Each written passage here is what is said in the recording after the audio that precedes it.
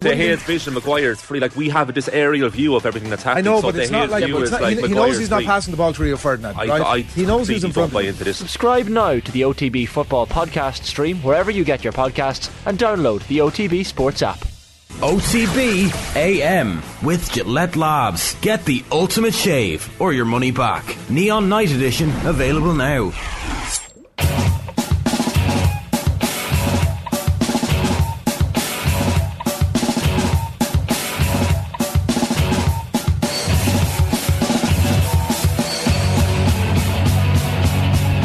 Alright, very welcome along. It's Thursday morning, it's 7:30. This is OTB AM. It's Jerry Gilroy, Shane Hannon and Colin Bowie with you this morning. Gentlemen, how are you? Alright, lads. How are things? What's going on? Mildly hungover, Shane? Only mildly. I was You're young, you see. Exactly, yeah. It was, well, don't feel it sometimes, but yeah, it was a brilliant night. I was at the roadshow last night. Just the Champions League roadshow with the lads. Nathan and Joe did a stellar job as per usual. Graham Souness, Wes Brown, John O'Shea. Graham Souness was a late replacement for Paul Merson. It was good time to get Souness because he's finishing up his guy, right? Yeah, he made the hint and joked that he's not used to being a substitute, which there was an awkward but funny silence. And he was in brilliant form. He said the decision to leave Sky was not his own, that he would have liked to have stayed on. But, at the way it was going for him, he was getting 1 year deals and he expected and hoped maybe he'd get another 1 year deal. And sadly didn't. Sky decided, as he said, to move in a different direction and he was quite okay with that decision. He said he's had a couple of offers already. I was going to say, Graham Souness issues Come and Get Me plea to beIN Sport /CBS is it CBS or NBC? Keys and Gray, is it? Yeah. No, he kind of laughed off the Keys and Gray suggestion from, I think it was Nathan. And he said he said one of the two offers, one's in media, it appears, and the other is within football. Oh, wow! Which was an interesting shout. Now, Nathan was like, "Oh, you're mad going back into management," and he said, "Well, not necessarily management, director of football style, could be something, president." Yeah, so he seemed interested in the offers. Like if you're Rangers, for example, and you're bringing back Graham Souness to oversee some kind of reputational enhancement, some kind of shield for the board, I can see why the club would look at that. From his perspective, though, like, is it a role where he's going to have power to influence things? Yeah, you'd wonder. And he's a man, like, as was pointed out last night, he turns 70 next weekend. Wow, he looks amazing. He looks unbelievable. For a guy who, like, has had his heart issues as well when he was a very young man at Liverpool, when he was player manager. He goes swimming 4 mornings a week with a couple of mates at 6:30 every morning. Has a gym that he uses in his gaff. But clearly stays in a remarkable nick. Has 6 kids as well, the youngest of which is 23, so I guess that keeps him young as well. What? I know. That does not keep you young, Shane. That does not keep you young. That's the opposite. I would have thought, if you're 23-year-old, it keeps you in touch with it doesn't keep you young. It's like constantly stressed. I suppose. You'd have kid when he was 47. He's God. Plenty of time for you, Colin. Yeah, exactly. He was in math on it. Wow. He at one point he was given out a bit of the modern game in football. They have this. You don't have to. It's just for everybody out there watching. Just go on. Mm-hmm. Have to what? You don't have to have the kid. True. Yeah. You can. Are we having a chat now? You can prevent it from happening if you want to. Advice from me and Colin here. There are numerous methods that maybe you don't get taught in Irish schools. Maybe we'll talk about this later. We'll talk about it now if you want. Post-production meeting, maybe. He started giving out a bit of the modern game. Pre-production. Sorry, yeah, which should be the case. He stood up at one point and started saying, "What's all this crap about when coaches opening up binders before a player comes on? Like, surely the work is done at that point." And then he started doing all this crack with managers, using the hand gestures on the sideline, and he clearly wasn't a fan of that. He even stood up at one point to gesture how much he doesn't like it. Yeah, Tony Adams essentially. The other big moment from the night, I think, was when John O'Shea was asked about Evan Ferguson. Oh yeah. And I was thinking, John's on the coaching staff now at the senior setup. Stephen Kenny gave him a call. He's going to play this down, and he said, basically, mark my words, Evan Ferguson will threaten Robbie Keane's goal scoring record. Wow. And everyone's like, whoa. Wow. Like, expect that in your social media feed very soon, I'd say. When we say it, we're absolute lunatics getting carried away with ourselves. Yeah. Choo-choo, hype train. But he leaned into it then. He knows things about football. That's amazing. Yeah. Directly involved with them in the Irish setup as well, to say that. He said he's not currently as focused on goals as Robbie was perhaps at that age, but the rest of his game is unbelievable, but the goals will come. And he said once the tap is open, I suppose, then there's no turning it off. I don't care if he threatens Robbie Keane's goal record, if he becomes a player who also creates, you know, like if he is a more assist creator as well, because that's, in a way, it's kind of harder to mark. Yeah. It's more influential in games over the long run, you know. Yeah, and John is he spoke very highly of Brighton and the work that De Zerbi. He was asked at one stage, I think, by one of the lads, who is the best manager in world football at the moment. And the name he first came to was Roberto De Zerbi. Wow. As someone, he said at Stoke, he watched him up close when they played Brighton, I think, in the FA Cup this season, and he said he's so impressed by De Zerbi and just the in-game management. Well, he doesn't know our league, does he? What? This is it. Who said that? Was it Merce? It was Merce, wasn't it? Merce, yeah, right. Possibly. Well, that would have been an interesting little moment. No. Not having it. Well, he knows our league now, Paul, doesn't he? He certainly does. But yeah, O'Shea spoke glowingly of the work. John would have played with Barry Ferguson, Evan's dad, at the Toulon Cup years ago when they were under 21s. Wow, okay. So would know the family quite well. But circles within circles here. Yeah, essentially. That was really good. Like, even they spoke about that Cristiano Ronaldo Sporting Lisbon match when O'Shea was supposedly absolutely destroyed by a young Ronaldo. He was. No supposedly about it. Have you seen it? Is there footage of it? There is footage of it. It was live on Eurosport at the time, I remember that. Was it? Yeah, I vividly remember that game being live. I assumed it was one of those things that was reported on, ethereal and not actually in existence. It was on Eurosport, okay. Yeah, they were flying home from Lisbon that night. Yeah. And the players said they went up to Ferguson in the plane, like the senior players, boss, you got to sign this kid. And he was like, don't worry, lads, I'm on it. Right. Turned out that they went straight to him in the dressing room afterwards, being like, you're coming home with us. And he was like, no, I need to stay for a while. A week later, he was back. Right. Old Trafford. But O'Shea said he was jet lagged for that match because they'd come back from the States. Oh, yeah, okay. So that was his excuse. Got them in early. Yeah. Really good. Wes Brown added a lot to it as well. He does a lot of work with MUTV and kind of can speak very, very well, Wes. They analysed the cross for the Ronaldo header in the 08 Champions League final. Oh, yeah. Being around Ferguson as not a hands-on coach, but the impact that Ferguson would have had with all those coaches over the years, Muhlenstein and Phelan and McLaren. Wes Brown was in with us the morning after the Roy Keane Gary Neville roadshow, and he was the one who told us that it had gone straight to the WhatsApp group from the Man United players who were like, have you seen what Keane said? And I was like, oh, that's interesting. Right. Yeah. Wes said he had seen the MUTV tape of because obviously John O'Shea was asked about the MUTV tape, and Roy Keane laying into, among other players, John O'Shea quite heavily. Oh, was O'Shea part of it? O'Shea was one of the players. I didn't realise that. Really heavily laid into it. And John was he wasn't asked about it too often, this question, but he said, look, it's something that Roy would have said to him many times. It wasn't like the tape was mad shocking. And Wes Brown said he has seen the tape, of course, and he was in the room when it was played to the players, and he didn't think it was that bad. Right. Like the players, it's just an excuse to get rid of him because they thought he was washed up. Yeah, 100%. They decided that they didn't want to pay him the most money anymore, and that the power that he had was out of whack with what the contribution that they thought he was getting. He was injured at the time, of course, as well. Mm-hmm. They had no use for him. Well, if Roy was in his prime when this tape comes out. Oh, they would have like, look at Roy's saying, you guys all better follow him. Yeah, it was John O'Shea, Kieran Richardson, Rio Ferdinand, wasn't it? Karen Fletcher. Those names were the ones called out. There's it's saying here in the comments, Souness was saying the very kind stuff about De Zerbi. Well, O'Shea brought his name up first, but then Souness backed him up, and was complimentary. That's right, so the two of them said it. Yeah. Both complimentary of Roberto De Zerbi and the work they're doing with younger players. But there was a lot of really interesting things out of it. Yeah. But the Evan Ferguson line, I think, had everyone excited. And then Souness said he hadn't seen him live, but he's watched a lot of Evan Ferguson, and he's going to be a big star, he said. So I have a review in here from a regular of the show. Right. Souness the standout. Some heavy questions on him about mortality, which threw him a little, I think. Definitely made him open up after that. Crowd loved him. Well, it was quite funny because the first portion was just Graham by himself.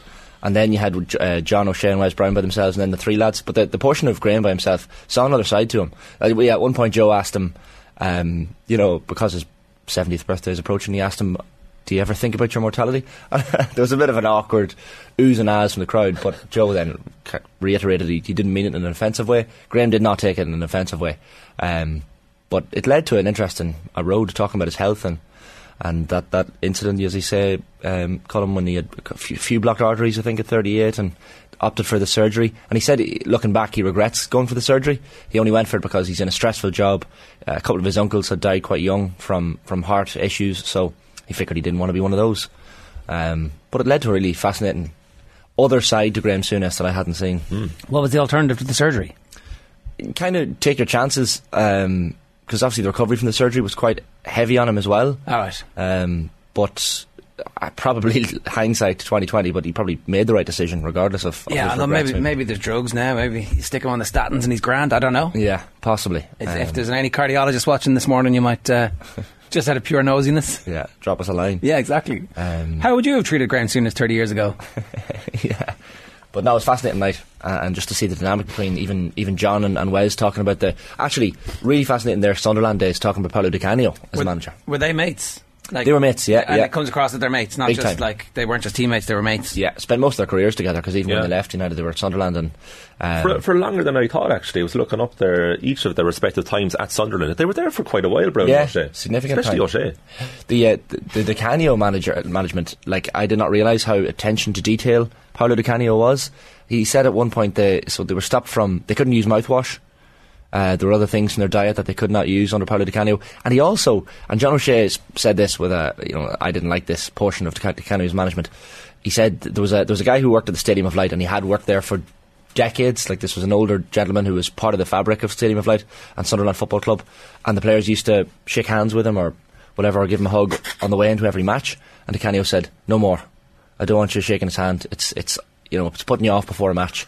He wanted the walk to the dressing room to be completely head down. So John O'Shea saw the global pandemic coming. Yeah, possibly. But he queried O'Shea, I think, and Brown were two of the leaders in that Sunderland team. He probably queried that sort of decision making. Yeah, it sounds nonsensical. Yeah, it's ridiculous. Where's Paolo now as a manager? Yeah.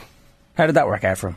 Well, they said if Paolo was a calmer character, he would have been a brilliant manager. I mean, you could say the same about Roy Keane, right? Yeah. Well, I don't know if you could. I don't know. I actually think Roy Keane is a brilliant TV pundit, particularly in light of the stuff that, you see what Brodley was saying at the weekend, and you remember the times watching the Ireland games and going, this is a shit game, and then on comes Dunphy and Giles and Brady, and all of a sudden it's like, oh, there's something else happening here that I'm unaware of. Yeah.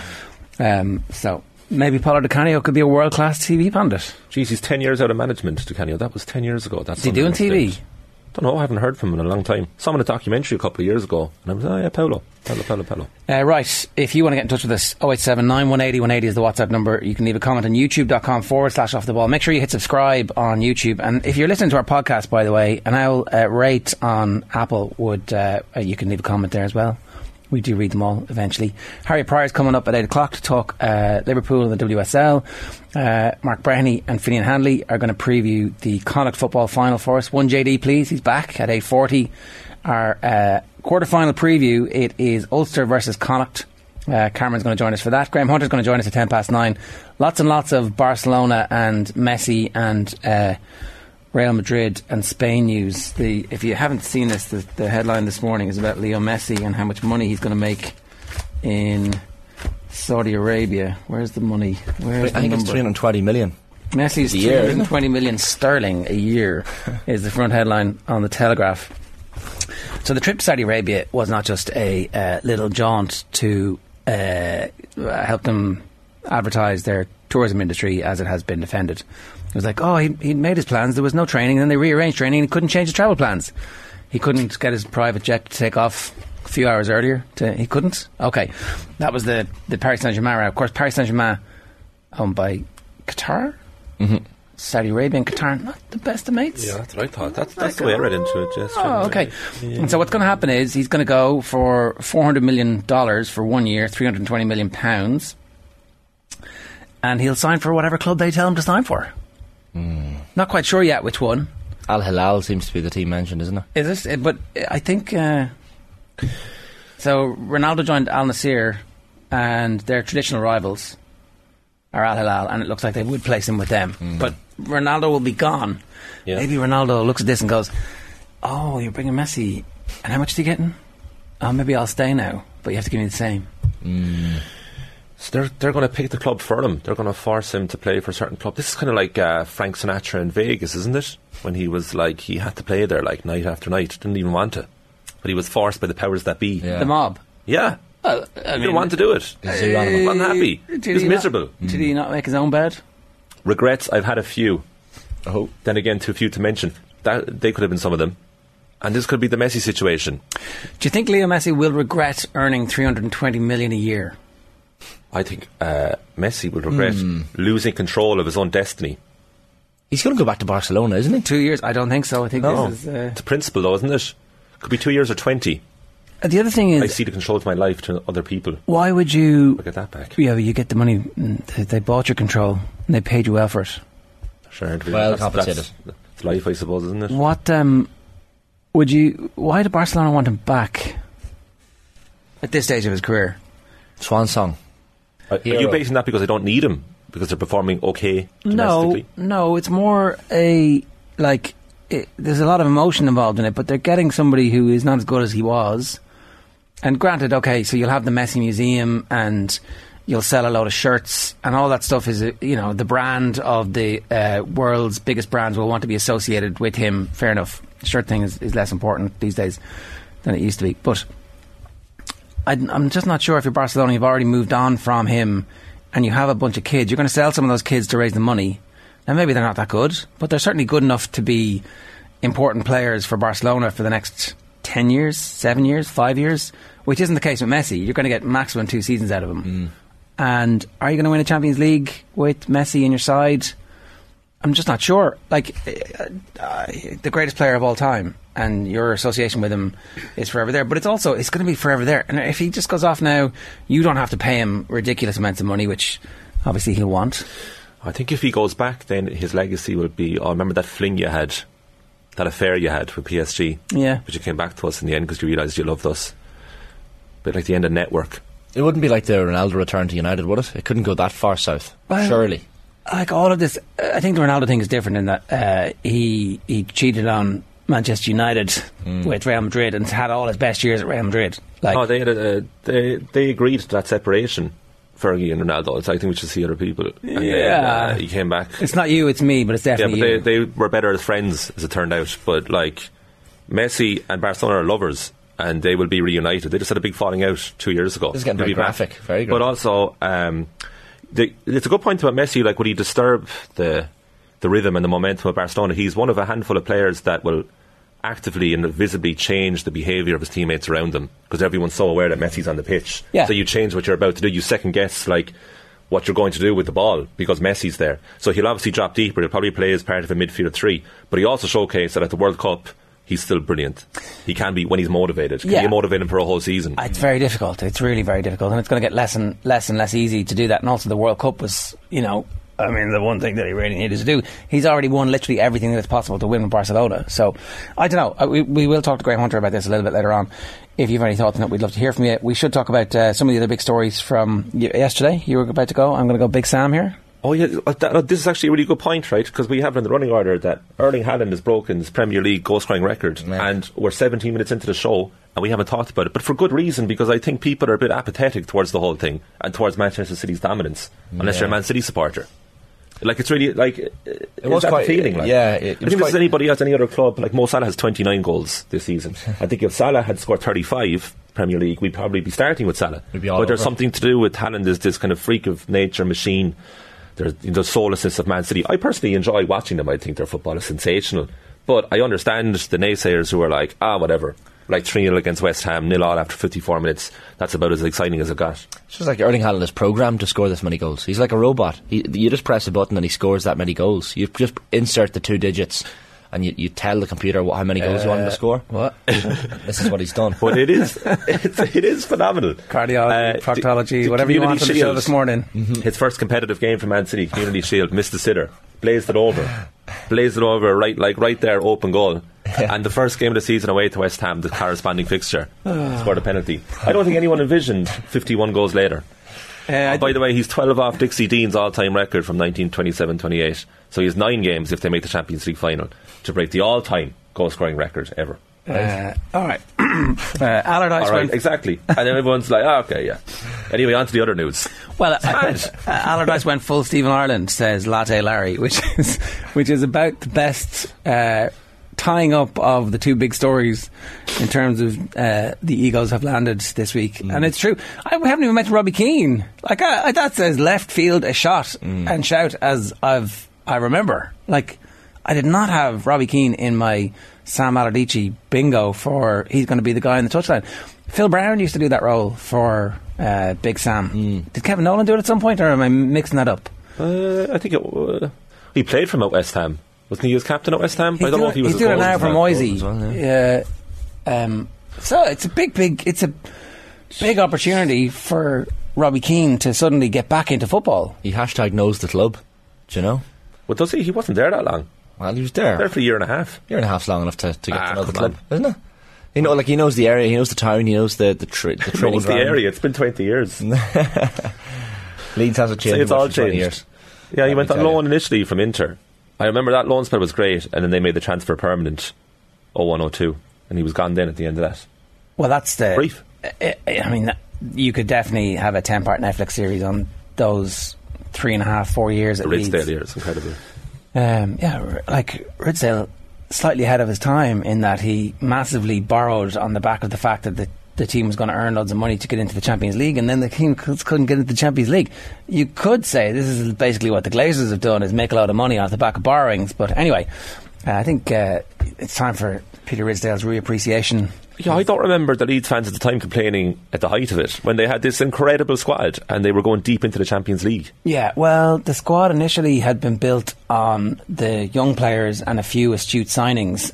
Remember, George Graham came in, he left. I can't even remember, was there controversy around him leaving? David O'Leary stepped up and wasn't supposed to be getting the job, and then he got the job because he took them on a great run, and then they started splashing out ridiculous money. But there was a story about the amount of money that they'd spent on exotic fish, and it was thousands. And as the club was careering into oblivion, it turned out 2 decades of oblivion, the fish was kind of the symbol of the waste. The other one was one of the players came in, Seth Johnson. Was it Seth Johnson who came in from Derby, and was like the story about how much money he was getting paid was he kind of paused shocked, and they jumped in and doubled it because of the pause. Yeah. And then it ended up that the story was that he got 3 times more than he had expected to. And I was like, okay, I'll take this. He talks about that subsequently. He was like, it's the hardest I've ever had to bite my tongue not to laugh or to get too excited because of that pause when they doubled it. Yeah, but that was the time, like, they were just high on life. Cian Rowe was commenting on the YouTube, lads, that was genius from Big Sam, takes all the pressure off the players and all the attention on him. Jose-esque. That's for anyone who hasn't heard these comments, that is absolutely not why he was doing that. Like, he just thinks he's great. I might be 68, this is Sam yesterday for anyone who hasn't heard it. I might be 68 and look old and antiquated, but there's nobody ahead of me in football terms. Not Pep, not Klopp, not Arteta. It's all there with me. They do what they do and I do what I do. In terms of knowledge, I'm not saying I'm better than them, but I'm certainly as good as they are. That's genius from Big Sam Allardyce. And he was taking sips of water in between his sentences too to add to the power play. That he's very relaxed. The little pause. And you're on my time.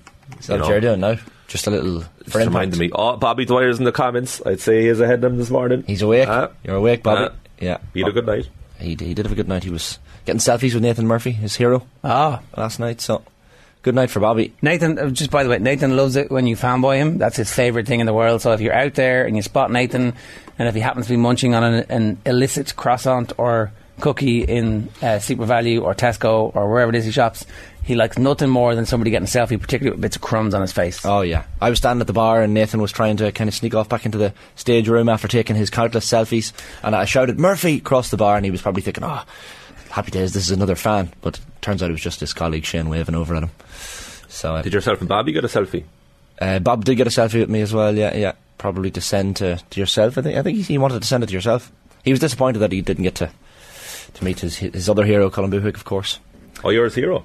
No, you. Oh, right. Yeah. His other hero. 100%. Okay, yeah. No, I'm certainly not his hero. But it was a good night. It was a good night's crack. Yeah. Seamus Coleman. Yeah, Seamus Coleman. Seamus Coleman, obviously, yesterday, a report comes out that an Instagram account, a picture of Seamus on the stretcher, fist up, going, and no ACL damage, good news, back soon. And then you search Seamus Coleman Instagram and nothing comes up. A bunch of Seamus Coleman fan accounts come up, and then you look at the Everton, and it's like, so Robbie Keane wished him best at Shamey23, I think is the handle, then you go to it and it's like 400 followers and it's a private account. Like, is this real? Is this definitely real? But then Everton were the ones who shared it, so you have to assume that they're following their actual captain on his actual Instagram account. It has the bang of his missus saying, listen, you better get on Instagram because everybody else is on. He's like, yeah, okay, grand, but then doesn't do it. Just as like private for his. Yeah, he has like 14,000 requests and doesn't know how to answer them. Yeah. It's a very small following, but and the picture's great that he or whoever chose was him geeing up the crowd from the stretcher. Come on, the lads. Which I thought was a great moment. But no, it's brilliant news ahead of next month's huge game of Greece. Because I was thinking before the injury that like there's a couple of years of Seamus Coleman playing in a new system for us if we want it, you know, like being the leader on the field from the right of a three. Yeah. And stepping into midfield when he needs to. Like, he doesn't actually need to be the pacey player that he has been for his entire career for him to have a really important role within the Ireland setup, particularly at a time when the team is so bloody young. Yeah, I think the only thing is, though, that is his game. He has pace and aggression and acceleration, speed. But he's also brainy. Like definitely, yeah, but I think the other factors are probably more prominent in his game. He'll have to change. Yeah, I'm not saying it's exactly. Yeah. Well, for the last couple of years, it's it'd be better, I think, for us to have him on the field, organising, cajoling, complaining to referees, like having status, which we don't have that many other players who had that status. I mean, obviously, you know, you hope Ferguson does, but like let him be busy scoring goals as opposed to making him captain. You know, hopefully Josh Cullen doesn't get replaced in the off season. Like if Burnley are going to invest a lot of money, which they might do, they might look at strengthening the midfield. You have to hope that he plays every minute next season in the Premier League. You have to hope that John Egan plays every minute in the Premier League. But after that, how many other Premier League players are we going to have next season? He does. He's also one of those players who affects his teammates deeply. Yeah. Coleman, you see with the Everton contingent, when he went off in the stretcher, everybody was going over to him, wishing him well. And just the respect all the players have for him. It was at the start of the season, Damari Gray scored a winner. And they did a joint post-match interview, and Coleman was basically analysing Gray in the interview live, and Gray was just there like listening, nodding along to him, being Seamus said, look, he has all the talent in the world, but he needs to do it more. He was talking about him as if he wasn't there, but at the same time being very supportive, and Damari was just nodding along. And well, if you think back, that's what Gundogan did about Haaland. When, remember, Haaland wasn't scoring and he was frustrated and not making the runs, and they were like, well, he's got to learn what to do, he's got to learn exactly where to go. Sorry, on Haaland, Gary Neville made the very good point last night that imagine City passing the ball every time he made those runs, because oftentimes they ignore him, and they certainly did for the first half of the season. So he would have probably beaten Dixie Dean's record at this stage had they played him in every time he made those runs. This is a really interesting moment in time for Manchester City, I think, because we can't forget the sanctions that are coming up, right? But also they're going to have an entirely new midfield next season. Like, it looks like Gundogan is going to Barcelona. Will Rodri still be there? I'm not sure. They're not getting Bellingham. That's the other news that's happened in the last 24 hours, is that the rumours of the Manchester City being thwarted by Real Madrid have definitely, it seems, come to fruition. I'm not really sure Jude Bellingham is a Real Madrid player, but anyway, I think it's a great move from him. I think it's a great move in terms brilliant. Of like you don't have the microscope from the English media. Exactly, that's probably week the in, big week thing. Out. And he's the Modric replacement straight in. Modric has yet to sign a new contract. They're entirely different players. Yeah, they are. Yeah, but they're entirely different players. You can't say that he's the Modric replacement and then go. So, like, Jude Bellingham is not going to control a game. He's got explosive talents and attributes, and he will score a ton of goals. Yeah, but he's far more a cross between Frank Lampard and Brian Robson, whereas Luka Modric is a very unique player who was able to control games and create in a way that... So Bellingham will create by taking attention away from other players, by making runs. Luka Modric does not do that. No, but he can run a game like Modric can. He can't. He can run a game. No, I think he can. Not yet. It's the same way that when Casemiro left, Tchouaméni comes in and steps up. I think Bellingham will step up. And Tchouaméni's not in the team. No, but I think it's Camavinga who's in ahead of him. Yeah, but I think Bellingham coming into that team, he'll get a lot of chances to play. He'll get like so. But he's not going to run the game. That's not the type of. He actually. I genuinely think that he would have fit Liverpool's style of play if Liverpool are going to continue with their heavy metal football, like, and then you just become another English player. Yeah, you know? I think this is a miles better move. This is probably the best move he could have chosen. If he had gone to Liverpool... What if he doesn't play that much? But he's only 19. Okay, so if he'd gone to Liverpool and then Liverpool say don't win the league next season, there's they probably won't. Then there's Jude, I thought you were supposed to be the saviour. Then he's only 20 and he has all this whole career ahead of him where he's like, another English flap who's overhyped. This way he goes, stays abroad, away from the Premier League, plays Real Madrid. He'll like have for about 80% of the games every season, he'll be in a dominance team. He'll have loads of time on the ball. He'll be playing with 2 other people around him because they play 3. He'll have Camavinga, Chouameni, he'll have Toni Kroos, and he'll have Modric as well. He's going to learn off all of these players. Why don't we get Jasmine Baba to do a piece for us about what type of player he is and compare and contrast him with Definitely, other midfielders, particularly the ones he's replacing. Like, you'd say he's more a Toni Kroos replacement than a Luka Modric replacement. But whatever about replacement, he's just adding to it, and he's going to learn so much from them. He does 2, 3, 4 years at Real Madrid, then goes to the Premier League. He has so much time ahead. I think it's a brilliant move for him. I'm also a big fan of Camavinga, so he is. Yeah, he's class. It's going to be suddenly there's a really dynamic young midfield that they have access to. But the corollary of that is that who's going to be at Man City next season in midfield? Like, are they actually going to sell Calvin Phillips now? I don't know, but who are the 3 or the 2? Well, they talk about second season syndrome. Negatively when a team gets promoted, has a great season, struggle the next time. It's the opposite under Pep. Oftentimes players struggle in their initial campaign. Pep's very frustrated with them. They're not doing what he says. Second season much better because they finally lose grip of control and like, Pep, tell me what to do. That's what Pep does. He micromanages all his players. Their spirit gets broken. Yeah. So who are you saying? Who for what? Who's it going to be? In midfield for City? Yeah. Jeez, I don't know. I have to think about it now.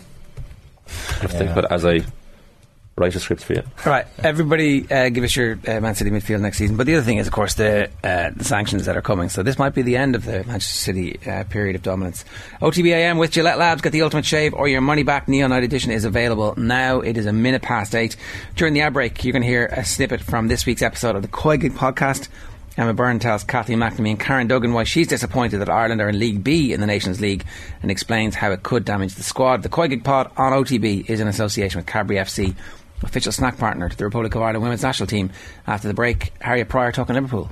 OTB AM. The Sports Breakfast Show from Off the Ball. Right, it's 8:03. You're very welcome along to OTB AM. If you've just joined us, we're turning our attention to football. I'm delighted to say Harriet Pryor is with us this morning. Harriet, good morning to you. How are you? Morning, yeah, good, thank you. How are you guys? Yeah, we were making the comparison a few minutes ago between Erling Haaland's goal total and Mo Salah's. Mo Salah's remarkable goal tally, which everybody will be talking about if Erling Haaland didn't exist.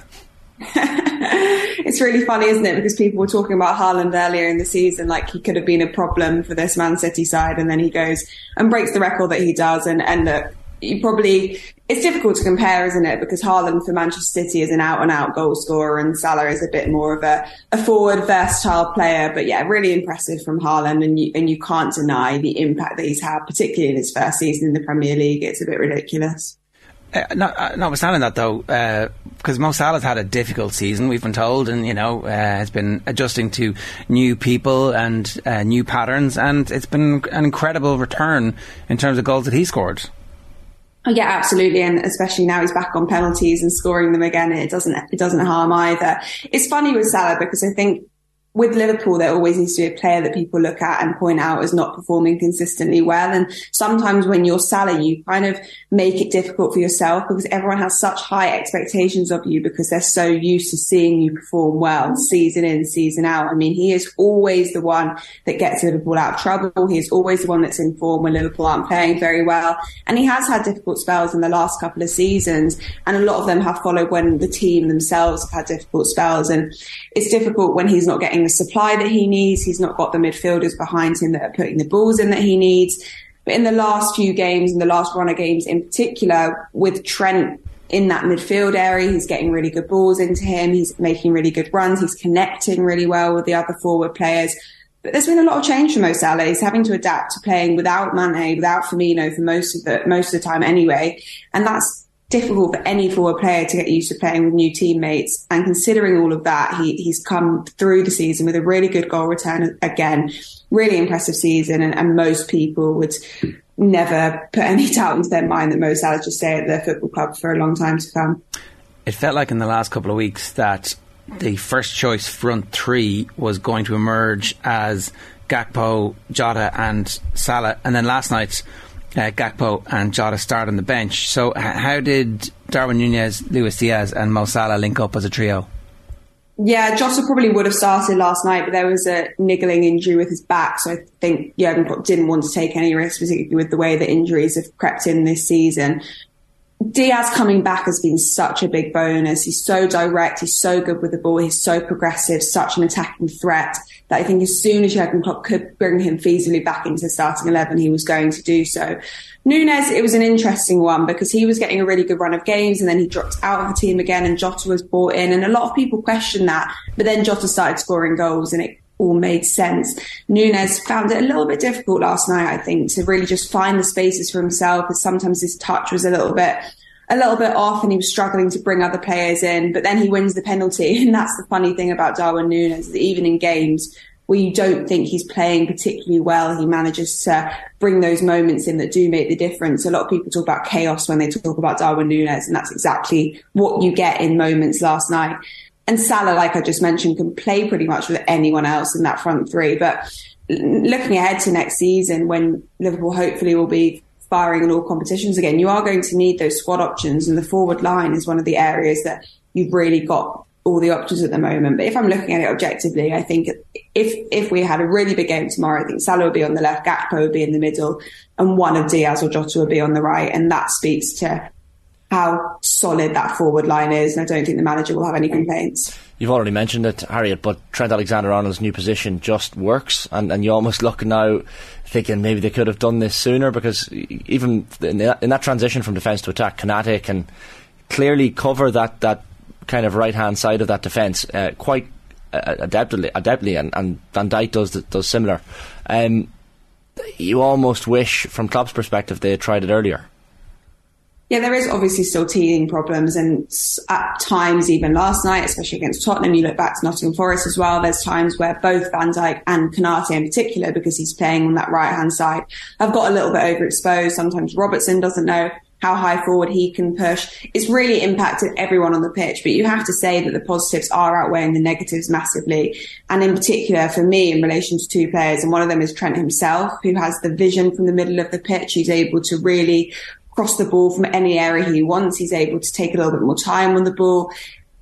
Literally, it's been so impressive. But not only him, I think Curtis Jones is another one who's really benefited, playing in this more free role where he doesn't have to worry too much about the defensive side of his game. He's been rewarded for that 6 consecutive starts in a row now. And yeah, it does seem to all be clicking. Will Jurgen Klopp think, I wish I'd tried this a bit earlier, considering the run of form, 6 wins on the bounce? That hasn't happened all season. Maybe, but it was a bit difficult with the personnel available. Konate was out for periods of time. I would not want to be playing the system every week without Konate, I'll be honest. There was a few midfielders missing. You didn't have at times Fabinho or Henderson firing. So it's kind of come in at the right time when players have hit a bit of form again, and the players that are available match up to that. So I don't know if it would necessarily have worked as well earlier in the season, and I'm really interested to see if this is the thing that we continue with and persist with into next season, when hopefully new midfielders will be at the club as well. Yeah, as you say, new midfielders will be at the club. Like you mentioned Curtis Jones there, like what's his long-term future or medium-term future even at Liverpool? Like once Jurgen Klopp brings new players in, does he have a future? As you say, he's had consistent game time in recent matches, but how long will that last? It's a funny one with Curtis Jones, because this season he's been really in and out of the squad even, and some people haven't known whether it's come down to injuries. He's obviously a young player, he's still learning his way, whether it's come down to form and him not being quite at the level he needs to be in the team.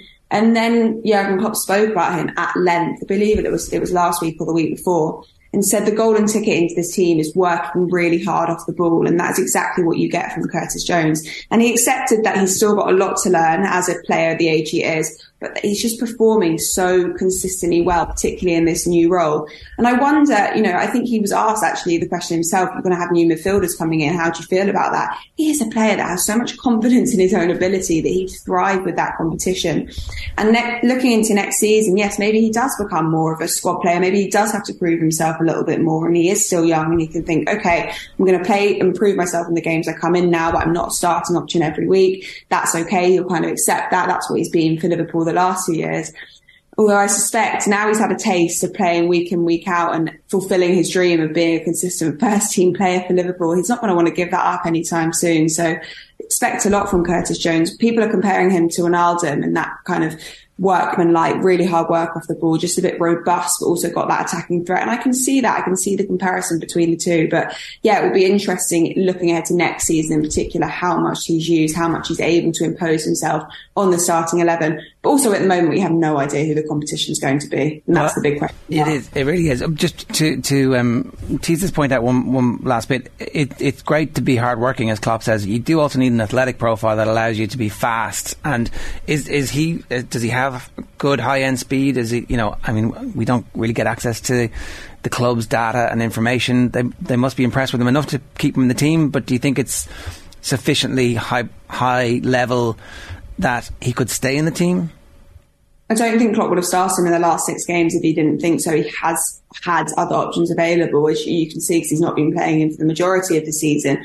What I think's changed the most in the last probably even 12 months for Curtis Jones is his physicality. Because, as I mentioned before, he is still a young player. He was kind of growing into himself, into the role. His physicality and strength now on the ball is completely different to what it was even 12 months ago. And he has got that speed. Maybe not one of his top strengths when you look at some of the other players in the team, like someone like Mo Salah's pace, but definitely he has got that side to his game. And when he's allowed, as I mentioned, the freedom to roam forward a bit, that's when you really get the best out of Curtis Jones. We saw more of a normal Liverpool last night compared to the frantic nature of that Spurs game, Harriet, which is probably something that Jurgen Klopp will be quite delighted with. More control, 1-0. Now, granted, the penalty controversial. Marco Silva certainly thought so after the match. But even from a pressing perspective, like you saw that from the front three that you mentioned, and even like Nunez had a chance at one point where Henderson closes down and wins the ball back. That's more of the Liverpool that we've become used to seeing.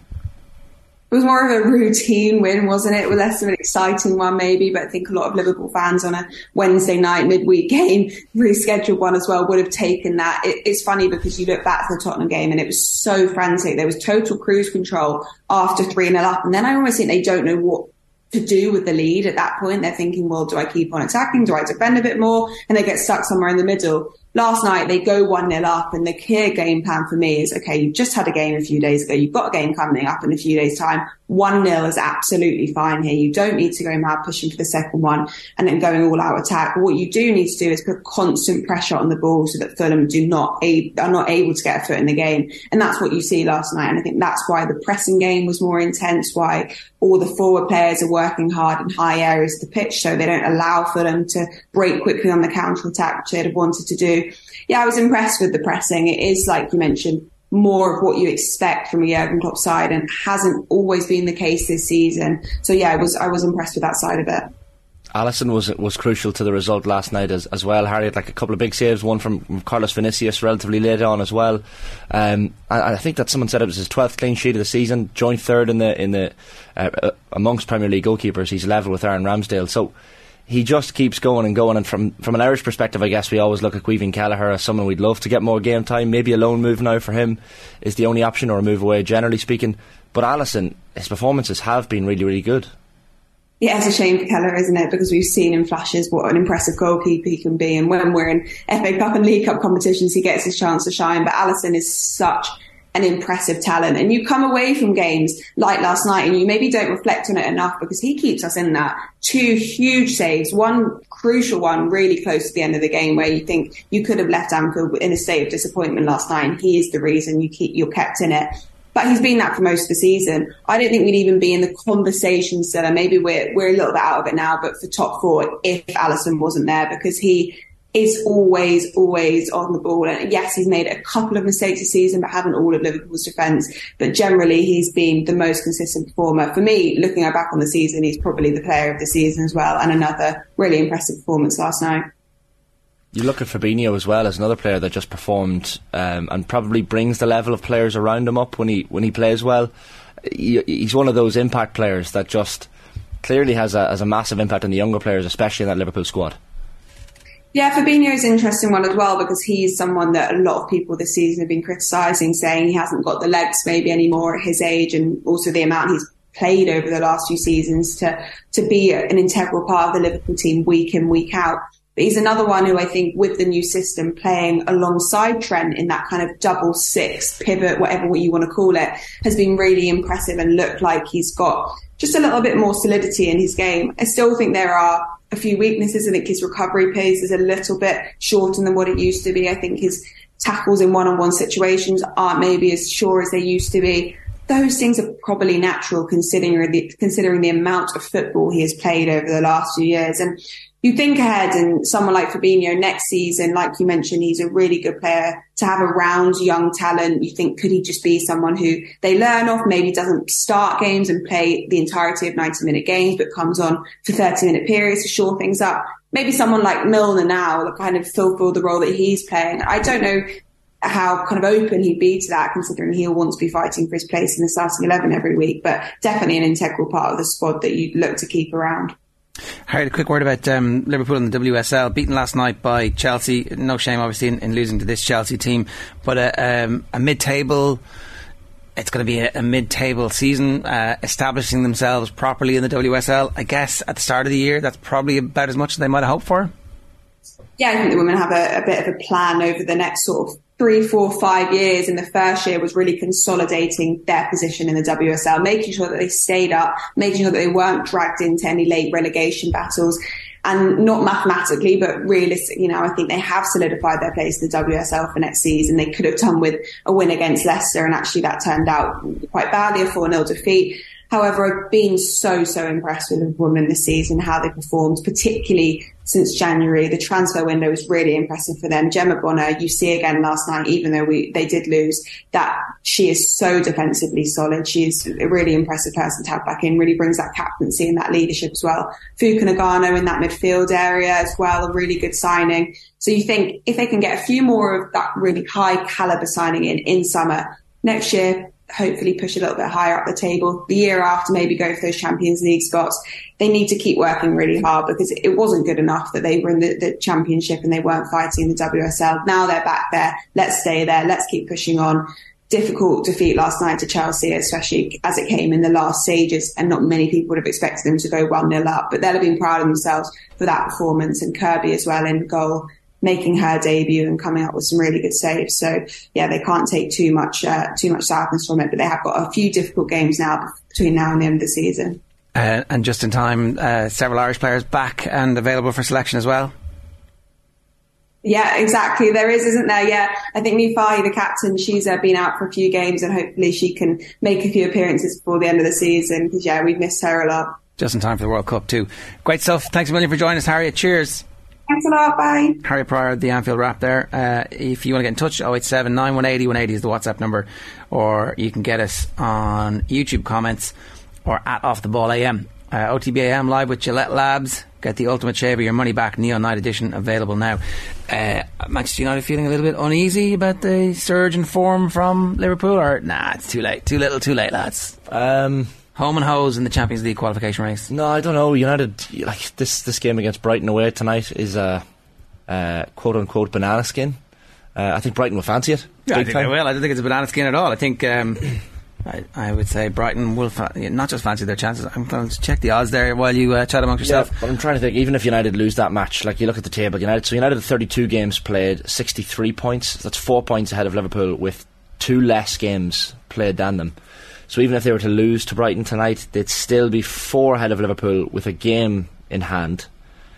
It's not over. Like, if Liverpool continue the form that they've been on, well, they've won every game. Yeah. Exactly. Well, if they win their remaining 4 matches, then this will run close. United have the FA Cup final to think about, albeit that's not till the season ends against Manchester City. But I do think if Liverpool win those 4 matches, it's going to go down to the wire. Yeah, Brighton are favourites. So, I mean, they should be favourites. Yeah, Brighton are odds on. Man United are 12-5. So you look at Liverpool's fixtures. So they've Brentford at home this Saturday, Leicester away. Who's this? Sorry, Liverpool. So Brentford home, Leicester away, Villa at home, and Southampton away in the final game. So like, you're going to have a relegated Southampton on the final day, when United on the final day play. It's Fulham at home. So again, it's a home match. It's not the worst. But United's fixtures aren't terrible, apart from Brighton tonight. West Ham away, which is tricky. Wolves at home, Bournemouth away, Chelsea at home, and then Fulham at home. So United's fixtures aren't awful. You would say that they should pick up some points from those, enough to probably get top 4. Yeah, they've done the hard work now. To blow it from here would be one of the all-time great swoons. Tender Chicken 56 makes the key point in all of the Jude Bellingham conversations. Lads, outside football, if you had 2 options to live, Madrid or Manchester, where are you choosing? Slightly biased Irishman in Madrid. Well, that's fair. Manchester's improved greatly. It's a lovely city. Over the weather-wise, maybe not quite Madrid standards, but Madrid is amazing. Yeah, but I think the point Colin made about the English media and the press and the hype train, it's just not as big if you're playing in a La Liga. Like week in, week out, you're not being analysed to great detail. So I think from that perspective it makes sense for a 19-year-old. Well, the other thing is there are 2 full-time sports football newspapers every day analysing everything, and he will feel a little bit claustrophobic in Madrid, but maybe he'll be able to ignore that if he doesn't read those papers. The Goldfish Bowl will be specific but different in Madrid. They obviously turned on Bale. Bale still had an incredible career there, but the media did turn on him with all the golf. So maybe just don't get a golf simulator in your house, or if you do, don't tell everybody you have one. Possibly, yeah. Focus on the football. I'd like to see where he ends up. He will end up in the Premier League at some point, Bellingham, maybe in 3 or 4 years. But I'd be fascinated to see which club he joins. Maybe Birmingham City get back the way up to the Premier League, and he goes back and helps his old hometown club. They have his jersey number retired. So of course, he can't go back. Yeah, that's it. Just pick up the old number. Maybe take it out of retirement just for him. Can't do that. No, you've already made your decision. When you asked who the best manager in the Premier League was, did they know Sam Allardyce was back at Leeds? No, we didn't. That's podcast lad to Leeds, using our platform to advertise yours. Yeah, fair play to you. Mm-hmm. God loves a trier. Got a hustle, baby.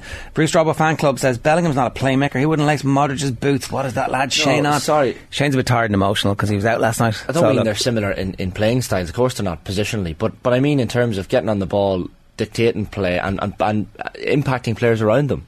Like Bellingham does get on the ball. He certainly has an impact on the match. You can't disagree with that. It's an impact on the match is not getting on the ball. No, but these are different things. Look, it's okay. When he gets on the ball, he inspires players around him. Similar to Modric. He's not the same type of player as Luka Modric. Ji-sung Park. By the way, I don't think any player is similar to Modric. What he does is quite unique. Okay, apology accepted. Yeah, he's no Ji-sung Park for sure. We've done that one. How good it is, Colin, that Haaland has broken his best mate Clive Allen's scoring record, asks Bobby Dwyer. Oh yeah. Typing through his bleary eyes this morning. Yeah, okay. So if you want to get in touch, we'd love to hear from you. 087 9180 180 is the WhatsApp number, as I said, and you can also get us on youtube.com/off the ball. Turn our attention to the Connacht football final. It's a relatively novel pairing of Sligo and Galway this weekend, and I'm delighted to say Mark Breheny and Finian Hanley are with us this morning. Mark, we're going to start with you. Good morning to you. How are you? Good morning, Jerry. How are you? How are you keeping? What's your level of excitement heading into the game this weekend? Yeah, very excited. Obviously, our first final now in 8 years, so I think there's a great buzz around the town. Great buzz just chatting to people about it. You can see the flags beginning to slowly appear around shops, some houses as well around the town and the county. So, yeah, we're going to a final where we're going to be big underdogs. But the overall feeling is this is progression. Great to be there, and let's see how it goes. I think it's fair to feel about that progression that this isn't just a kind of random flaring up, because the various under-20 and under-8 teams over the last number of years have done well, and you're coming to this final off the back of an incredible winning streak and promotion. So irrespective of what happens in the final, this isn't an island, it feels like. Yeah, absolutely. I think the 9 games in a row that we're on, that winning streak is very, very important. Backed up, as you said, with between schools football, Summerhill, our under-20s. There's just a good feeling out there amongst the GA community in Sligo. So, I think Sunday again is going to be an important progression, especially for this group. There are a lot of mid-20 guys. They've had a tough time. That one particular year didn't actually participate in the Connacht Championship due to COVID. So, that group, they had to come in as well at a stage where, I know when I was playing myself, there was a lot of guys kind of coming late 20s, early 30s, and this particular group were only a lot of young guys coming in, 19, 20, and they've had to learn a lot in a quick period. So for them now and for Sligo to progress, I think these lads have to stay around the next 3-4 years to bring the under-20s through, and some of these very prosperous minors as well. In a way, right, and I don't know if this is going to be, I don't mean this in any way insulting, but would it actually been better for that group to have come through the Tailteann Cup this year and to use that winning experience against teams of a similar standard? Because, look, maybe Kildare at home is a game they're going to look at and go, yeah, we can actually beat these guys. So maybe I'm completely wrong. But if there was silverware at the end of this, or a realistic chance of it, would that have been better for the group at that age, do you think? I don't think so. And it's probably going back to maybe my own career, because unless you play against the better teams, you won't really find out what you're about as a player, as a group. So I think we need to get to a stage where we're back in Connacht finals. We need to learn a lot from this Galway game, however it goes. I think going back to 2015, we'd bet Roscommon, the Division 2 champions at the time.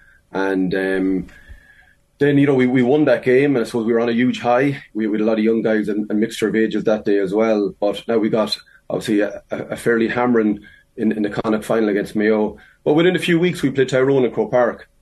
And that game ended up, I think it was 21-15 or so. So for me, you learned a lot, obviously, and there was a lot of soul-searching after a Mayo game in that Connacht final. But we bounced back quickly. We learned a good bit. And if we got another game after Tyrone that particular year, I think we would have learned more again. So I think it's important that we're at this stage, especially for the development and the growth of a lot of these players. And again, going back to when I started off, I think the restructuring of the leagues back in the late 90s was a huge help for Sligo.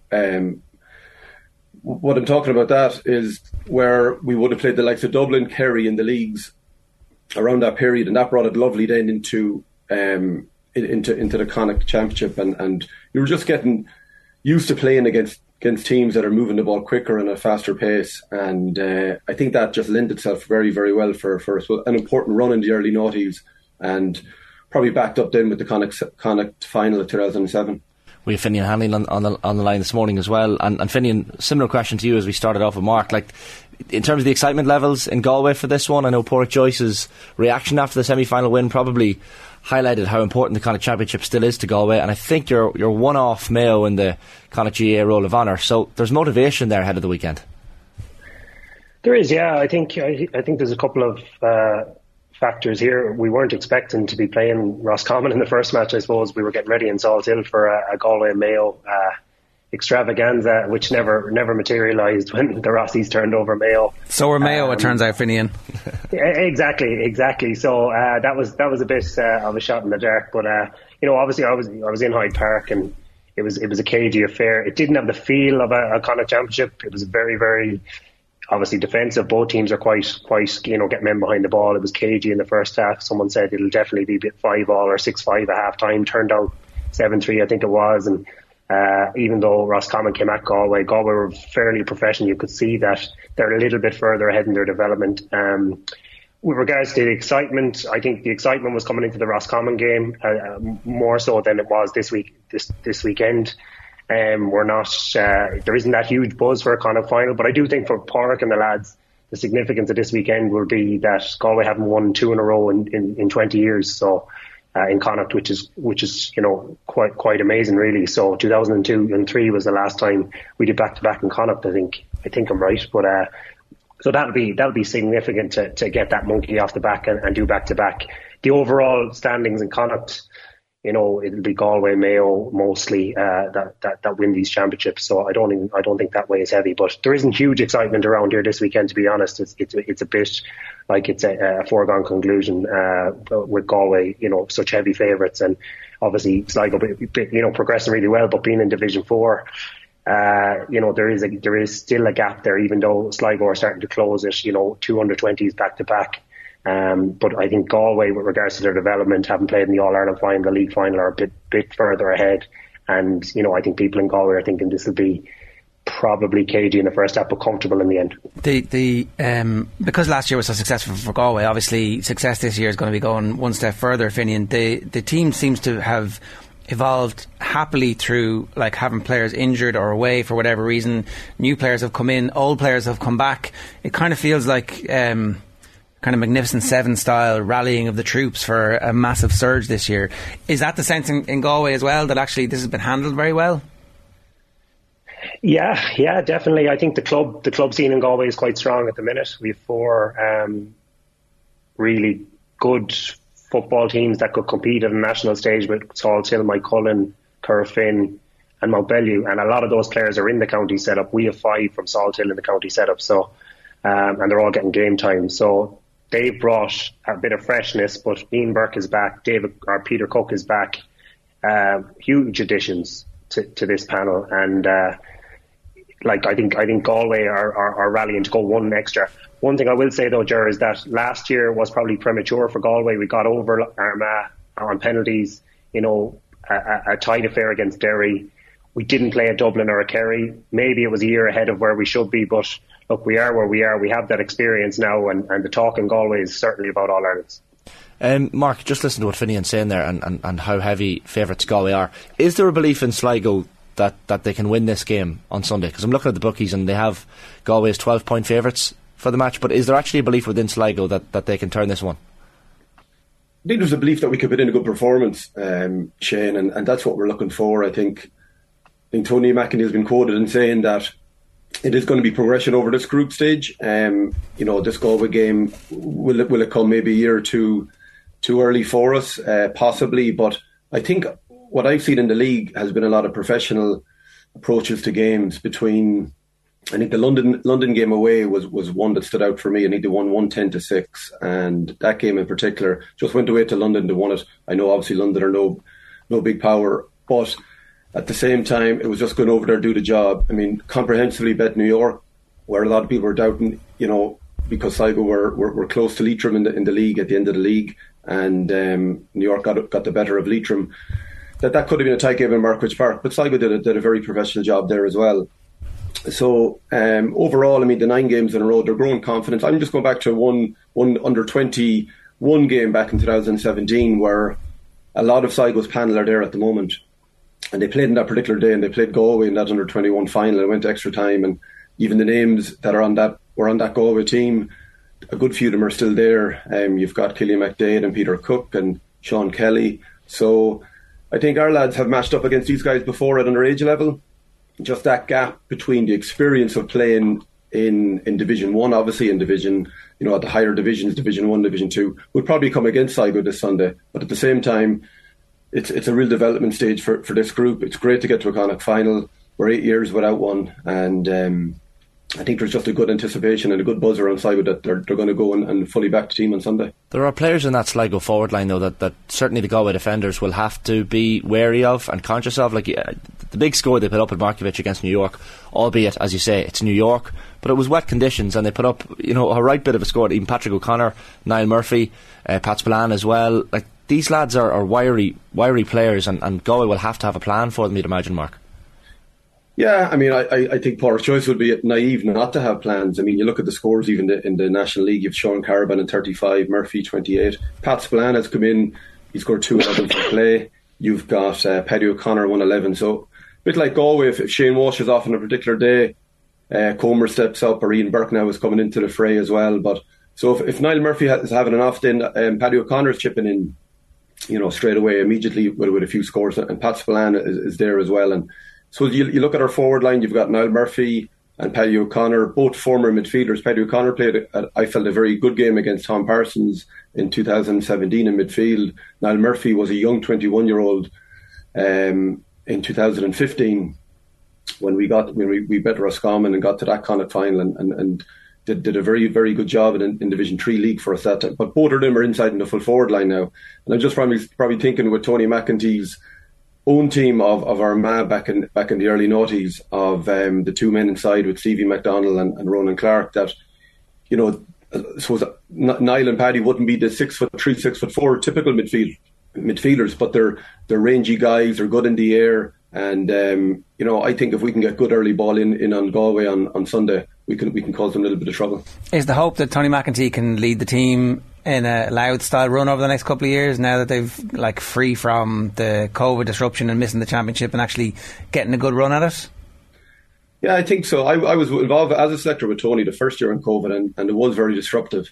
We played Louth. It was the divisions were broke up into kind of groups of 4 back then, and so we had Louth, Antrim and Leitrim, and we bet Leitrim in our first game. We felt we were going well, and we had Antrim, and that was, I think, it just went right down to the wire. They bet us by a point up in Corrigan Park, and then we went to Louth, and I have to say, one of the best cycle performances I had seen in years in the first half, and we were well in control of the game, and they got a goal immediately from the throw-in in the second half, and they ended up beating us by a few points on the day. But I just seen Louth progression all of a sudden. They got the bounce of getting out of that group that particular year. They went from 3 to 2, and you could see then just the confidence growing, and Mickey Hart obviously instilling a good game plan amongst them. So I think if the big thing for us was getting out of Division 4 this year, everything now is really big bonus territory. There's no pressure on us going in on Sunday, and as I said, I'm hoping for just a good performance, and I think we have a lot of forwards there that can cause these Galway defenders a little bit of trouble on the day. Fineen, you mentioned the fact that last year might have been a little bit ahead of schedule. What do you see in this year to give you some confidence that actually, if they do come up against a Dublin or a Kerry, that they have enough different style of play within a match that they're actually going to be able to adapt to the challenges, the particular challenges that they will throw up? I think we have a bigger panel this year, Ger, to be honest. Obviously, John Maher's been a revelation. He's been knocking around the club scene for 6 or 7 years. He's from Salthill, but he's come in this year and really, lit up. Killian McDay got injured, and he's lit up the midfield area with Paul Conroy. We have options there with Peter Cook. We have big men. We have Matthew Tierney. We can put a lot of guys out to midfield if we need to. I think up front, particularly, you'll have Ian Burke, Damien Comer, probably, and Shane Walsh, given their performance the last day. But you've Tom O'Culhan, Desi Keneally, and obviously Robert Finnerty on the bench. So you've got another front three to come in there, Ger. So look, we have a bit more experience, obviously, in players who've played in the final. But then we've got a really, really good supporting cast at the minute, with guys who've got significant game time against big teams in Division 1. And I do think that our counter-attacking game this year has gone another level. Last year we were a little bit trying to figure it out after coming off the back of a more attacking style when Pádraig came in first. So from what I've seen this year, we've gone extreme at times with 15 men inside our own 45, really nailing it down and going on extreme counter. And it looks like they've developed that another bit further, which gives them probably a better defensive structure and a better foundation. They're not conceding as much. They're not scoring as much either. But yeah. I think in tight games, if you keep it to 50, 60 minutes, we do have the forwards then to go and push on. I think it's a slightly underrated narrative here about Pádraig Joyce displaying a lack of ego in bringing Cian O'Neill on board and saying everything I said when I arrived here. I might have been a little bit, I might have jumped the gun a little bit with we're going to go out and free flow and attacking football a la the 98 team, and then it's like, actually that's not going to work for us, so I need to rethink this. And Cian O'Neill is obviously a big persona, a big personality. You can see on the sideline that sometimes the conversations are heated, but not everybody has the balls to do that and actually, you know what, I'm ready to have somebody who will fight me on the sideline and go, actually, you know what, I think I'm right and I have the conviction of my views. It's rare enough that a manager has the emotional intelligence to do that. Definitely, and obviously Pádraig is a god in Galway, and he's been looked up to by everyone as a player, now as a manager. He's done it at every level, and after the first 2 years they didn't go great. There was a hope that football may change into the tiki-taka or the extreme attacking, but look, it hasn't, and maybe it won't for a while. And so, to allow Cian O'Neill, who's a super experienced coach, has been there on loads of fronts with different teams, Mayo and Tip and Kerry, and got over the line to, the rain. I don't know what level of expertise he brings to the whole setup with regards to the finer detail, but it looks like they are finely tuned machine that everyone knows their role when they're without the ball, when they're with the ball, how they move into attack, how they move into defence. Rory Gallagher's doing it in Derry as well. So, Pádraig has really, he brought in the structures. He's managing it really well. There's a good buzz in Galway. There's development squads. There's, they're trying to raise money for the team, trying to raise money for underage. Pádraig's at the forefront of that.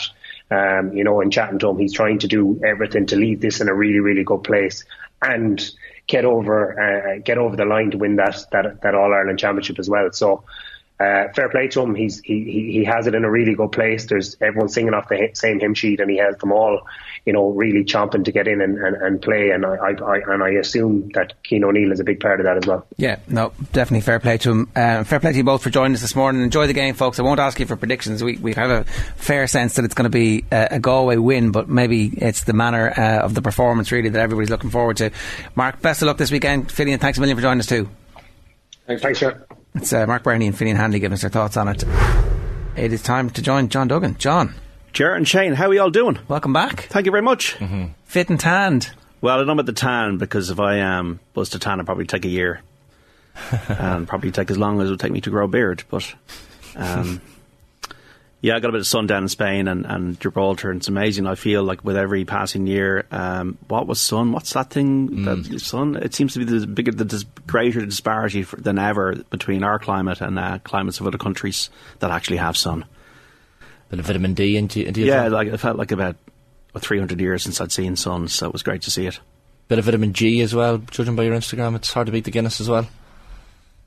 The Guinness was actually had before I left these shores. I would never drink Guinness outside of Ireland. That would be disrespectful. Actually, the pints over in responsibly, the pints over in Spain are only €4 south of Spain, so it's not bad, Yeah, it's how the other half live, John. Well, that's it. And you got the sun, you got the tapas. It's definitely worth recommending. You in Gibraltar as well? Gibraltar, yeah. Yeah. So you just walk across the border. Yeah. From the EU into a different jurisdiction. No passports needed. Oh, you need to share the passport. Yeah, you share the passport. So hope you guys are well and all good. Yeah, we haven't talked about the golf and the end of the great Ryder Cup careers of Westwood and Poulter and Sergio Garcia. They officially are over. Yes, 28 Ryder Cup appearances between them, and they all resigned their European Tour memberships yesterday.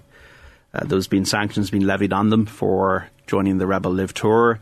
It went to tribunal. The tribunal found in favour of the European Tour, and they just said, you know what, we're going to call it a day, and they all quit en masse. So I think there's I suppose we're going to see now the actual, because with the Masters we had Brooks Koepka, Phil Mickelson, Patrick Reed all contending, all in the one happy place. But we're going to see now in Rome later this year that some of those familiar faces will not be there, much to the chagrin, I think, of someone like John Rahm, who would wanted to play out Garcia. Lots of arguments pro and against. Should you be sole traders, free traders? Players been able to play at other tours before. And then there's also the fairness aspect for the current European Tour pros who don't have access to that live pot. So look, that's it. One thing I remember what Padraig Harrington said, what was the Ryder Cup meant to symbolise? Was it Europe against the USA? Was it the plucky underdog? Was it European golf? And he had said it was the European Tour versus the USA, and that's what he always felt it was. It was the projection of strength of the European Tour, Seve, Faldo, Woosnam, Harrington later on himself, Monty. And that's why I think that the European Tour have acted the way they have, because they really see the Ryder Cup as their thing. Yeah, the only counter-argument to that is that all the best European golfers now play on the PGA Tour. Yes.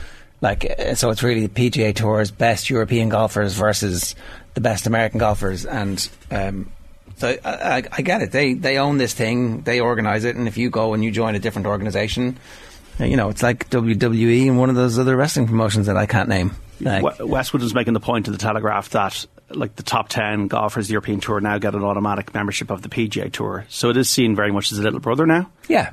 And that's the way it is. And I think that maybe those new tournament schedule, maybe into the future they realise that Europe is an untapped market and they make more money for American golf. I don't know how it's going to end up. The Scottish Open is now part of the PGA Tour. Yeah. Xander Schauffele won that last year. But we see Rory, Shane and Seamus Power all playing in North Carolina today. Yeah. I've got 3 tips for that, by the way. I didn't have time because I'm just back today to do the podcast. But for the Wells Fargo Championship, Cameron Young, 4 each way, 20-1. He's knocking down the door of a victory. And I also have Ricky Fowler, the comeback kid, 33-1 for 3 each way, and Patrick Rogers at 80-1 for 3 each way, €20 virtually. So if one of these win, this is actually official. This is not an unofficial event for Virtual Insanity. This is an official event. Might not be a podcast, but it's an official event. It'll count towards the losses when they lose. Okay. Hopefully they're going to win. Did you enjoy watching Tottenham while I was away? Oh, Jesus. The Tottenham. What do you say about Tottenham? Yes. The fact that Spursy has become a describing word. Well, but when you become the object of ridicule, it's a terrible place to be as any kind of sporting organisation or entity. That's how bad it's got. Who do you want to be the manager? I don't really care who the manager is. I think the issue's at the board. And we're looking at a 12th manager under the current chairperson. And I don't know if there's ever going to be an accountability towards Daniel Levy or the board for their decision making, especially since they sacked Pochettino. It is funny how it's Daniel Levy and not Joe Lewis who gets the opprobrium, though, right? It's not. It was never. So it was a bit Ed Woodward, a bit, but it was really the Glazers. And it was, I don't remember who the chief executive at the moment at Liverpool is. It was always Fenway who were the ones who were. Yes. Is it just because Levy shows up to the games and shows up for work? I think that Levy is very much the decision maker and the kingmaker there, and he's allowed to do that. Whereas with the Glazers, I think Joe Glazer is heavily involved in the decision making, and I think Todd Bowley or Bailey, whatever you want to call him, is heavily involved in decision making at Chelsea. I think Joe Lewis is a lot more detached as an owner.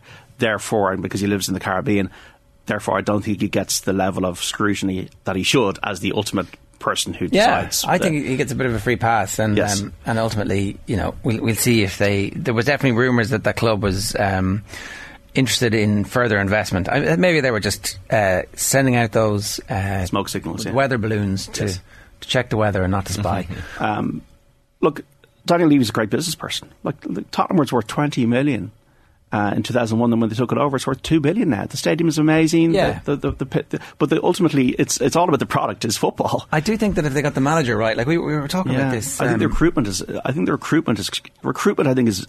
just as important as the manager at any club. It's true, but a good manager will have some influence over that. So they chose Nuno, yes, over Ten Hag. Yes. Right, they were competitors at the same time, and they got rid of Mourinho and they replaced him with Nuno. Is that right? Was there somebody in between? No, the caretaker, Ryan Mason, caretaker. Yeah. And Nuno was basically. We had this conversation, I think, either with Colm or with Phil recently on the football kickoff. It was like, you don't like what Mourinho was doing, and then you replace him with a mini-me who's not actually as good as him. That didn't make any sense. So if they got the recruitment of the manager right, you can see the impact that somebody like Ten Hag has, where there's a credibility around the decision making, and there's a style of play that everybody knows what they're supposed to do, and there's a responsibility that. Look, the Paratici thing definitely speaks to a club not being particularly well run. Well, they've got Scott Munnan now from Australia. There's too much of a focus on the continental structure. They had this with Santini and Arneson back in the mid-2000s. They actually took an old-style manager like Harry Redknapp to come in and sort Spurs out for the first time, and then Pochettino pretty much had all control. But I just do think that the chairperson, if you watch the All or Nothing documentary, he's a huge figure there. He's a huge presence. And I think his presence, there's a friction between his presence and his ideas and the manager football side. I think he needs to step back, run the business as brilliantly as he has, but you got to let the football people do the football thing. Yeah, that's fair enough. What about this free-to-air stuff? Have you got views on this on the GAA? I think it's really interesting that nobody on the RTE panel has complained about it now that it's. I saw Shane McGrath writing about the buffering there on the website yesterday.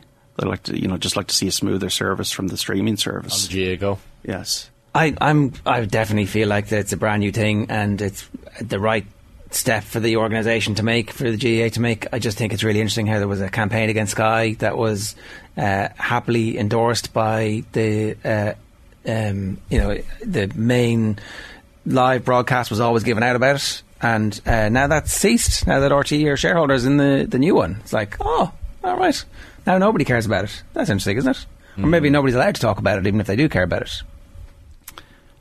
Even how punditry is developed as well. This is a conversation that came up with Souness last night. They played a clip of him and Giles and Dunphy going at it, talking about Arsenal years ago, and how you just don't see that anymore. And you certainly don't see it in Sky. And Souness's point was that Sky have reporters out of training grounds in trying to interview players and managers every week, so you can't exactly go the. Well, the access last night that City had they'd had him coming down, gave him the microphone, away you go. It's brilliant, isn't it?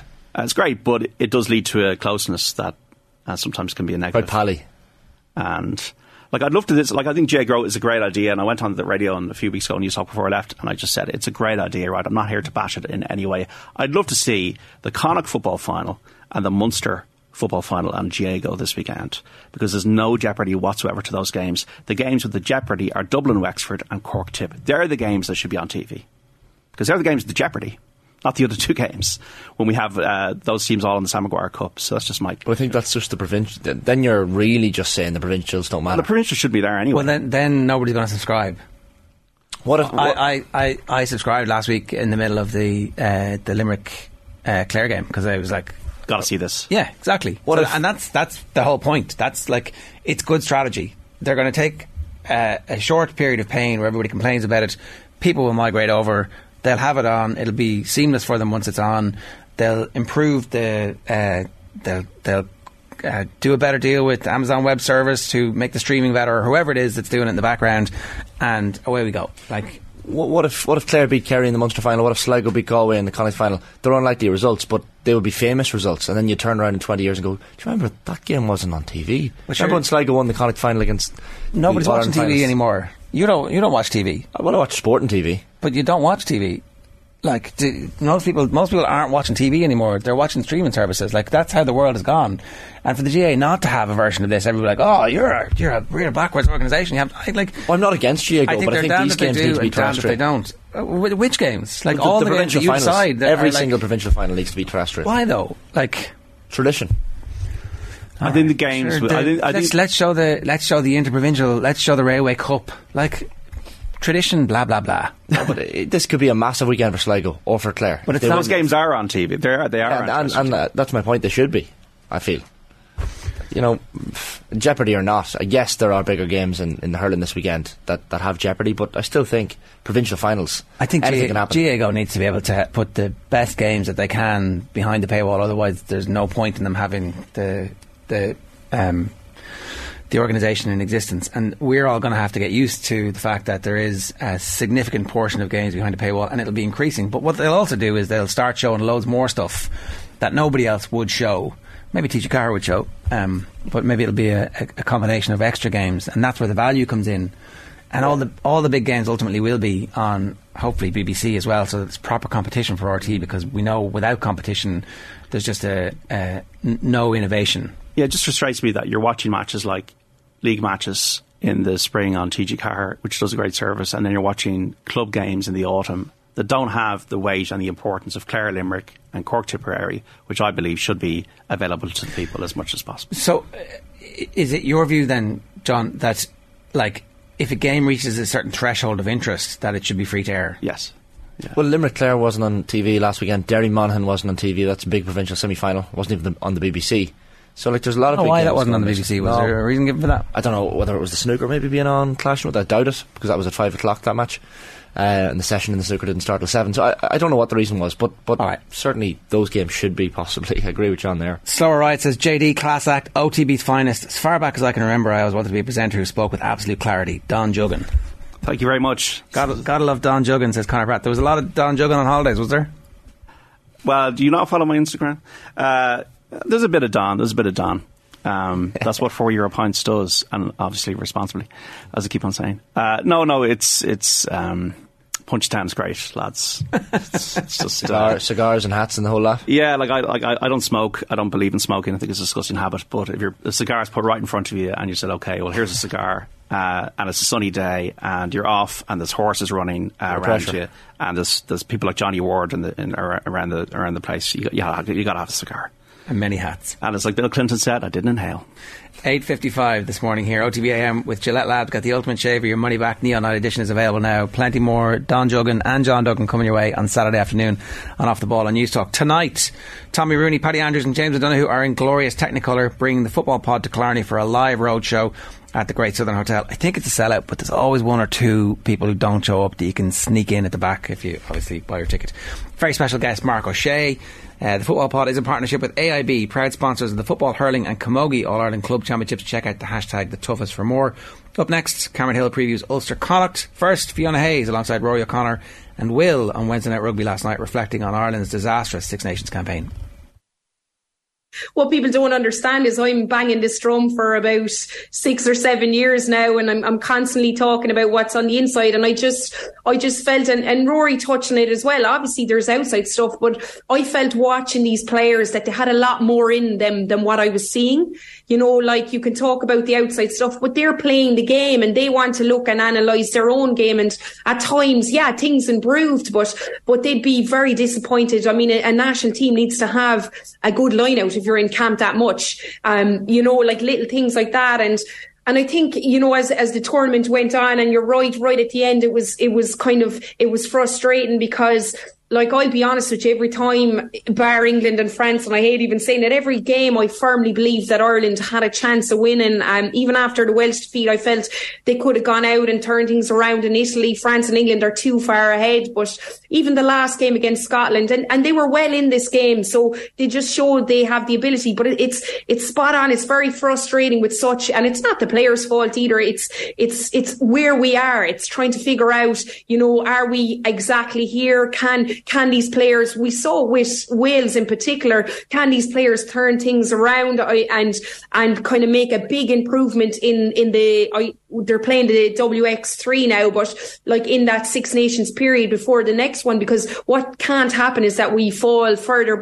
Fiona Hayes last night on Wednesday Night Rugby, Roy O'Connor actually has an interview with the chief executive of the IRFU in the Indo today, worth a read, putting to him all those points about the IRFU and the growth of the women's game, and he's making the point that it's going to take time. So you have to take Kevin Potts at his word, and at the same time hold them to account and follow their path. It would be great for them to do a press conference to put themselves forward to answer these questions as well, particularly on the back of this interview now that we have some further information. But anyway, we'll come back to that story, no doubt. We are turning to rugby. Cameron Hill is with us to help preview Ulster versus Connacht in the URC quarter-final. Yeah. Good morning, Ger. And Shane's here as well. Good morning, Shane. Good morning, Cameron. Yeah, we met last night, myself and Cameron, at the Mansion House. That's right. Yeah. We both went along, totally unbeknownst to each other. Yeah, Cameron was row 3, I was row 5, so there's obviously a preference here. All right. Yeah. Good man, Cameron. You know, don't know how that happened. Yeah, absolutely. It's super flex. It's the back-to-back crappy quiz wins all those years ago, Shane. Yes. I'm still dining off those, but Connacht versus Ulster up in Kingspan Stadium, Ravenhill in Belfast. Ulster versus Connacht, I should say. They're at home, obviously. Really big game. Could be Andy Friend's swan song, but looks like it's going to be a really, really interesting fixture. Connacht definitely, from their comments this week, are going in with a kind of nothing to lose attitude, everything to gain. Ulster are probably favourites for this one, but it should be a cracking game regardless. Sounds like a bit of unrest in the Ulster camp. That seems to be the suggestion. Stephen Ferris has certainly suggested as much. Rob Little not signing a new contract when he's a player that you would think should be. There just seems to be little bits of discontent behind the scenes. Because it's funny, because Connacht are the form team probably in recent games, but Ulster are the team that have been there and done that all season. So it's kind of set up very, very nicely, this one. Yeah, that interesting. Those comments from Stephen Ferris were very interesting, but he was making the point that it's only when Ulster aren't doing well that these start to surface. So maybe there could be a bit of discontent. He said that there's definitely a nervous energy around Belfast this weekend, that Connacht are coming up. They look like this is going to be their big performance of the year, and I felt in the last game against Glasgow they were quite hard done by. I think they could have gone on to win that game, and there was a refereeing decision that maybe I disagreed with towards the end, which ultimately proved crucial for the win for Glasgow. But yeah, I don't know. All year there seems to have been seeds of discontent just starting to bloom in Ulster this year, and maybe we can profit from that. I almost feel like it's a style of play thing. A lot of people in Ulster don't like the style of play that's going on at the moment, which is mad. They have scored 75 tries. They're only 9 points off a Leinster team that are super dominant. So what are they complaining about? Quite a conservative style of play in some games from Ulster this season. It's very maul heavy. So they've scored 16 tries off mauls this year, and their maul defence especially has been exceptional. I was really impressed when I watched them against, I think, Leinster. They just set up so well. It was brilliant to watch. But, you know, their backline hasn't been that inspiring this year. I think we've seen a lot of their players, such as James Hume, Michael Lowry, Robert Balakoon especially, taper off after showing such promise last year that maybe it hasn't quite gone to plan. So maybe that's the complaint, is that it's not aesthetically as pleasing, and it's really, front-facing rugby. It's funny, Dan McFarlane made those comments after the defeat to Leinster, where he was kind of pointing out the geography and the resources, and not making excuses certainly for the result against Leinster, but certainly pointing out Leinster's dominance and why it might be. After the games against Dragons in Edinburgh recently, we didn't hear from Dan McFarlane before or after. It's like he's gone quiet a little bit. We've heard from him this week in advance of this one, but I found it quite interesting that he was kind of keeping the head down. I think Ulster probably decided, right, we're going to say as little as possible, because this is the big one. Yeah, maybe just let Connacht talk themselves up a bit too much. But Andy Friend has been very interesting this week in his comments, as is Quaylen Blade, who's been brilliant, especially in the latter half of the season. And he was talking during the week about how the other players have started to bring on their game, which means he's able to come into it a bit more. He scored 11 tries or something this year. It's incredible, really. And he is, with him and Jack Carty working in tandem, they're kind of unstoppable. When they really get into their flow, they're fantastic. And you've seen in first halves against certain teams, they look like they're putting them away very early doors. Now, unfortunately, Connacht have a tendency to let teams back into games. There was a game against Zebre a few weeks ago where you thought you were home and hosed, and then Zebre really came back into that game, and ultimately Connacht saw it out. But they do still have the capacity to self-implode. It feels like a little bit of a powder keg at times. How do Ulster deal with Jack Carty? Because Dan McFarlane has name-checked him and said we will have a plan for him. Curious to see what that plan looks like. Depends on their back three, to be honest. Like, Jack Carty has done a lot more kicking, especially in the latter half of the season, and it's a big part of Connacht's game now is to put them under pressure, and it's a good bit of kicking against Glasgow. So maybe the back three working together. It depends. I think Balakoon is there. Mike Lowry will be there. Jacob Stockdale is back in a big way too. We haven't have the teams yet. We don't have the teams. I think today's the day we get the teams, because it's tomorrow the kick-off. Right. So it depends on who they start in the back line, but they will be looking to maybe pounce on Jack Carty's kicks, which are good for the most part, but he's prone to the odd slip up here and there. So we'll see, but I think you probably just have to get your defensive line set very quickly and watch all those offloads, because Connacht are a big offloading team as well and love to keep the ball alive. What's the pathway to the final for these two teams? Bulls or Stormers for the winner, I think. Yes. Which is not exactly the... But if Ulster are to win, they'll have Bulls or Stormers in Belfast. So at least there is that carrot in the end of the stick for Ulster. Yeah. But then that old word that McFarlane used this week, momentum. I know you love the word, Ger, but Connacht have, I think it's 1/6 of their last 7 URC games. So they have the momentum. Yeah, especially after such a dreadful start to the season, winning just one in their first 5, and the first game of the season was that 36-10 defeat, a comprehensive defeat to Ulster. So there's probably a little bit of that on their mind. Obviously you want to finish Andy Friend's tenure in style and do that for him and see how far they can go. Connacht might be a little bit distracted as well. I know Pete Wilkins will have one eye on how the Sharks do against Leinster, because the Champions Cup qualification is still not completely certain for Connacht. Last weekend, Scarlets and Benetton lost their semi-finals in the Challenge Cup, which means 7th should be enough for Connacht, but if the Sharks win the whole thing, they don't qualify, so they'll have one eye on that as well.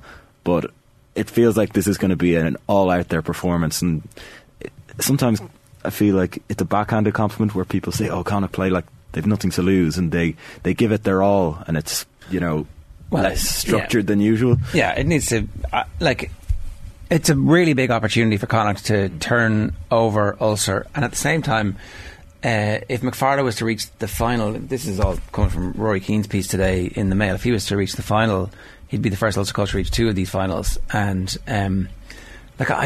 it's very hard to know what to make of McFarlane's time at Ulster. there was all those complaints about the travel that time, and you compare and contrast that with Andy Farrell talking about anytime there's disruption, we take this as an opportunity to just show how amazing we are. And you're like, well, I prefer this approach to that approach. And yet then the team have managed to turn around the quality of their performances in recent weeks. I think they're crucially handicapped by the fact that they don't have a number 10 who is of the requisite standard to free the back line. At the same time, I don't know if Hume's form is a reflection of how unhappy he was after not getting the opportunity with Ireland, and then the injury that compounded that, but it looked like he was getting back to a little bit of form. They've some strength and depth finally with Stockdale back. It means that they do have something on the bench, and so it should be a rib roarer. Also Mac Hansen and Bundy Aki back. Yeah, they were ill for the Glasgow game last time out, so having them back is obviously a huge boost for Connacht. And I think it's going to be an interesting game in the forwards as well.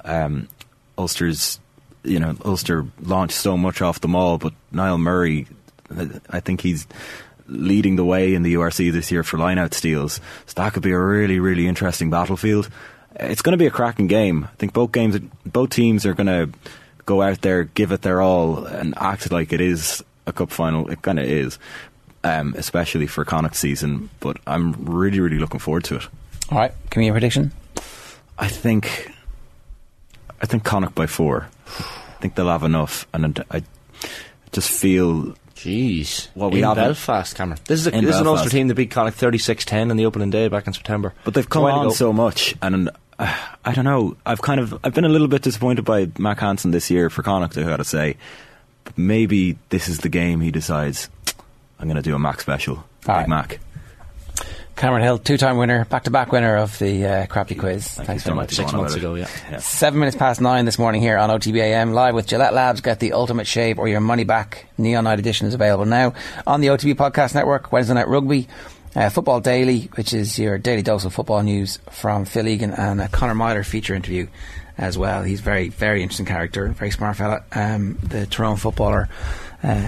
Now, Shifty Lad says, I don't like Gibraltar. I was definitely treated differently when a couple of staff realised myself and the wife were from the Republic in 2002. It wasn't me being paranoid either, as the wife noticed it as well.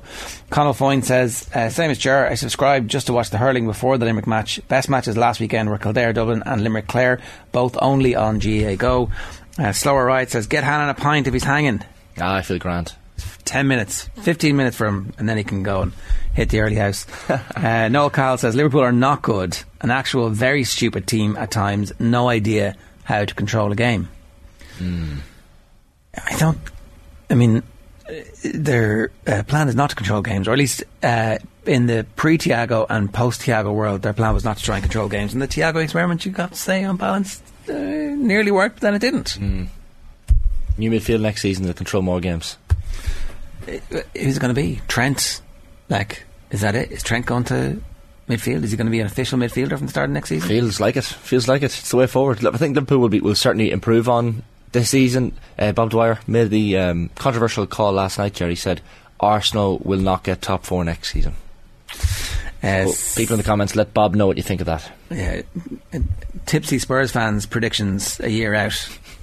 Slower Ride says, Haaland is the scariest 22-year-old on the planet. I think I could batter most 22-year-olds, but I wouldn't dream of going toe-to-toe with Big Erling. I'm going to leave that one there.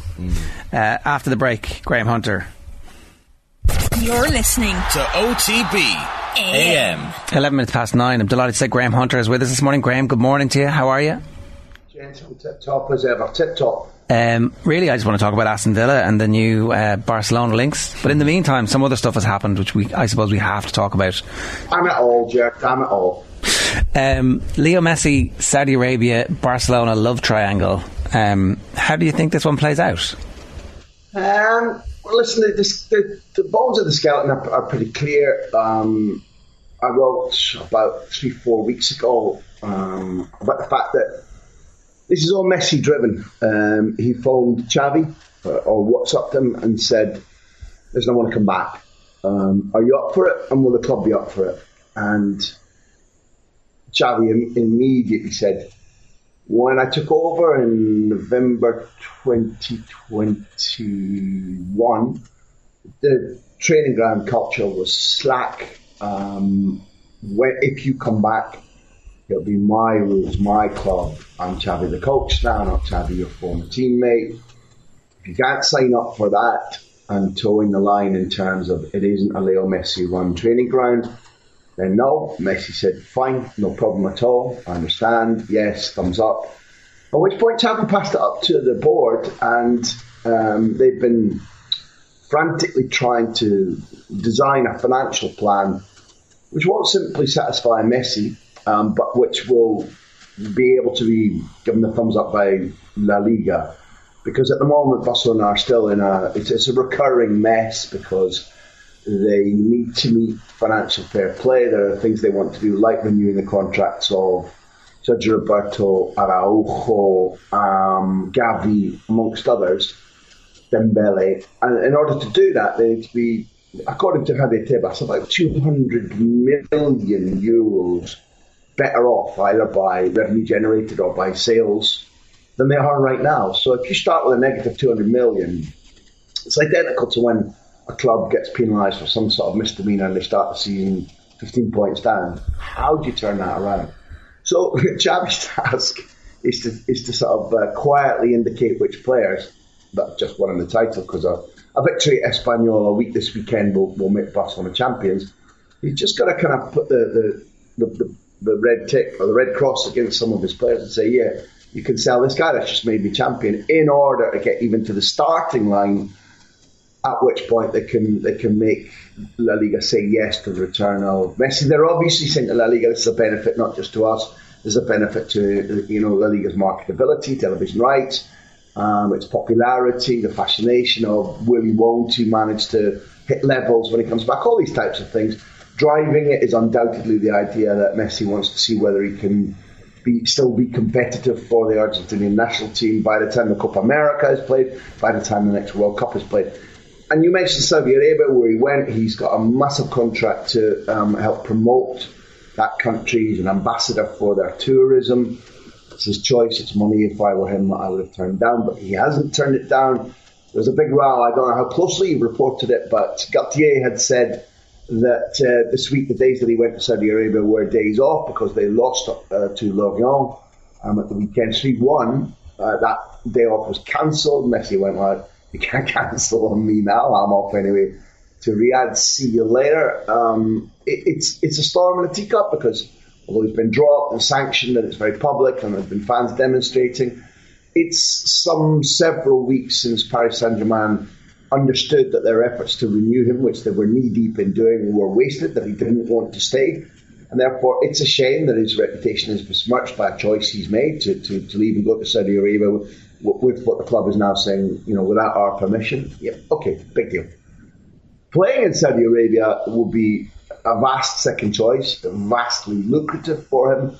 His idea is that his family want to come back to the house that they kept by the Mediterranean, about 20 minutes away from Camp Nou, that he wants to play in Football Club Barcelona. In fairness, even 2 months after he left in tears because of I think he'd been done in by a double dealing by the board, by Laporta. In Paris, 2 months later, he said, I want to go back one day. I want to help the club I love. So whether they can pull it off, lads, is something that's in the realm of speculation, but it's happening because he wants to return. And that's a giant step.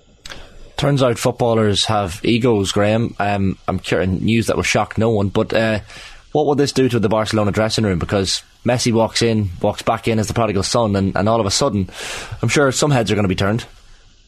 Yeah, interesting point, Shane. Look, I don't know, is the honest truth. I think on the positive side, nobody ever has ever, in my knowledge, questioned Messi's work ethic. He wanted things done to his timetable, to his style. He and Suarez and Neymar, while he was there, were always last out to training. So the whole squad would be out on time and they'd traipse out, all of 4, 5, 6 minutes late. Many coaches wouldn't like that. Many coaches who had the three of them kind of let them away with it as Neymar went. Suarez and Messi dictated a little bit about when there were days off, and they they didn't run it like this is our club, but they did challenge. For example, Kiki Setien came in, he had an assistant who's now in charge of Gerard Piqué's Andorra side, who was very much trying to shake things up, be aggressive and chippy in training and push them harder. That didn't go down well with Messi and Suarez, simply not because they didn't want to work hard, but because they were like, who are you? Never heard of you, you're Joe Nobody. It's a kind of version of Churchill Medals.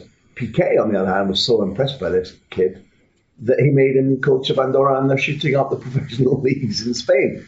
So when Messi comes back, there's no Neymar, there's no Suarez. We don't yet know whether Busquets will be there. He's going to make an announcement sometime in the next 6 or 7 days, we believe, about staying or leaving. He's out of contract. It would be a massive jump forward in the financial acrobatics they've got to perform if his salary suddenly disappeared. Frankly, honestly, everybody's speculating on he's leaving, he's staying. I don't know which he's going to do. I do think it's time. I do think it's the Xavi adores having Busquets there. Alba would then become one of the two players, saying who's been there before, Ter Stegen. Neither of them will be playmates in the way that Suarez or Neymar were. And I say again, Messi is idiosyncratic. He went, nose to nose with Luis Enrique in the season that they won the title over a decision not given in a bounce game. And Luis Enrique told me that, from then on he didn't referee bounce games in training. But he wouldn't step back from Messi. Was absolutely furious about a foul not given in training. And it literally went nose to nose. And by the time the next match was over, Messi missed a couple of days training with gastroenteritis. And it took Xavi's intervention to bring peace to that situation. So if you're saying he's been an outright bad influence, I think the answer is no. And given that he wants to train, that he wants to... I mean, for example, when I wrote this 3 weeks ago, I checked the stats. I think he played 69 times for Paris Saint-Germain. And between goals and goal assists, there had been 63 goal contributions in 69 matches for Paris Saint-Germain.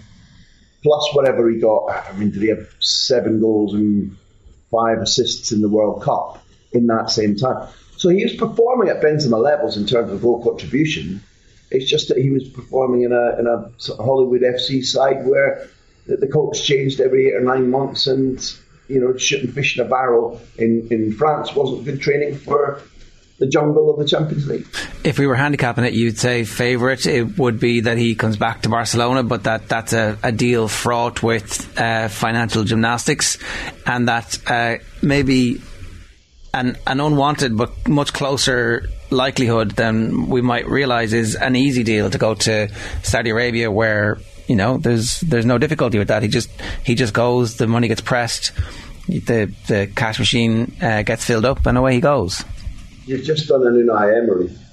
I genuinely wish I could have put it that articulately. Every comma, every full stop, every word perfectly judged. That's exactly the situation. All right, there we go. You brought up Unai Emery. I didn't bring it up. I mean, I might have implanted it earlier in the conversation, but how the hell are Villa getting the financial director or the football director of Barcelona? This is not something that I ever envisioned happening at any point, really. It's like, what? How is this happening? Yeah, let's say it's jigsaw parts that might fit together, but it's not specifically Villa coming in, tapping on the shoulder and saying, listen, you're the man, and then jumping ship that easily.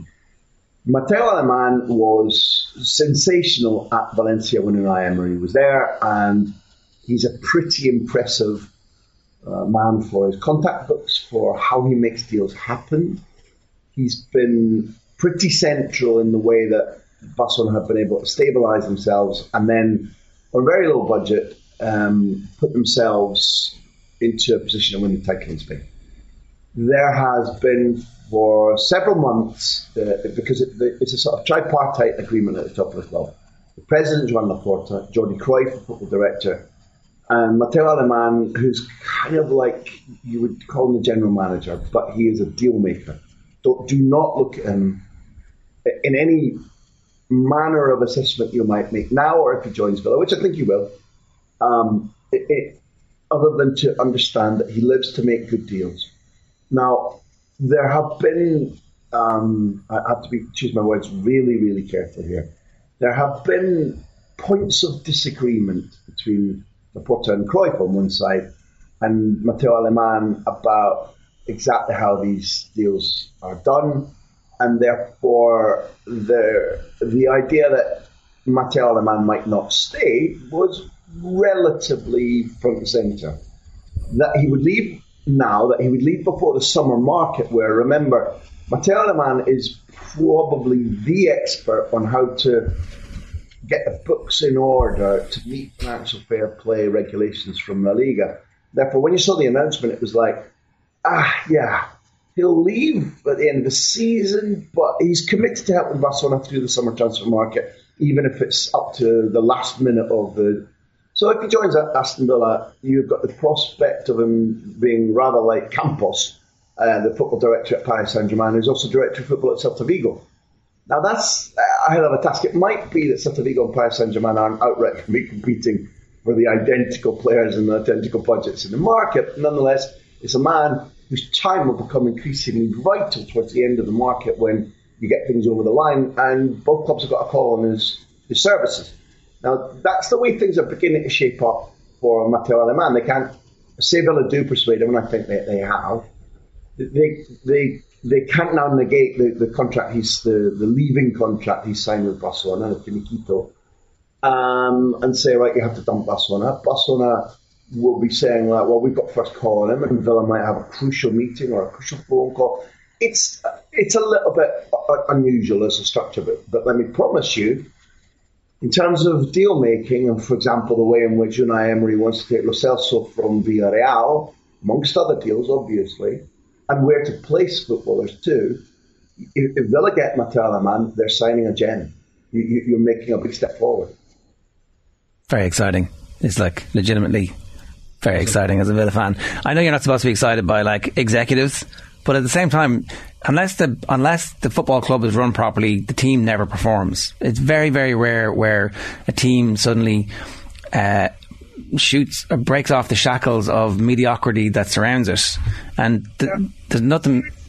I seriously think that it's become such shark-infested waters to deal with international transfers. It's so convoluted about, is a player wholly owned by a club? Which agent are you dealing with? Are there intermediaries as well as the agent? Is the agent now being paid the kind of sum you used to be able to buy quite a handy footballer for? Yes. Will there almost always be competition for any footballer that Villa have set their eyes on?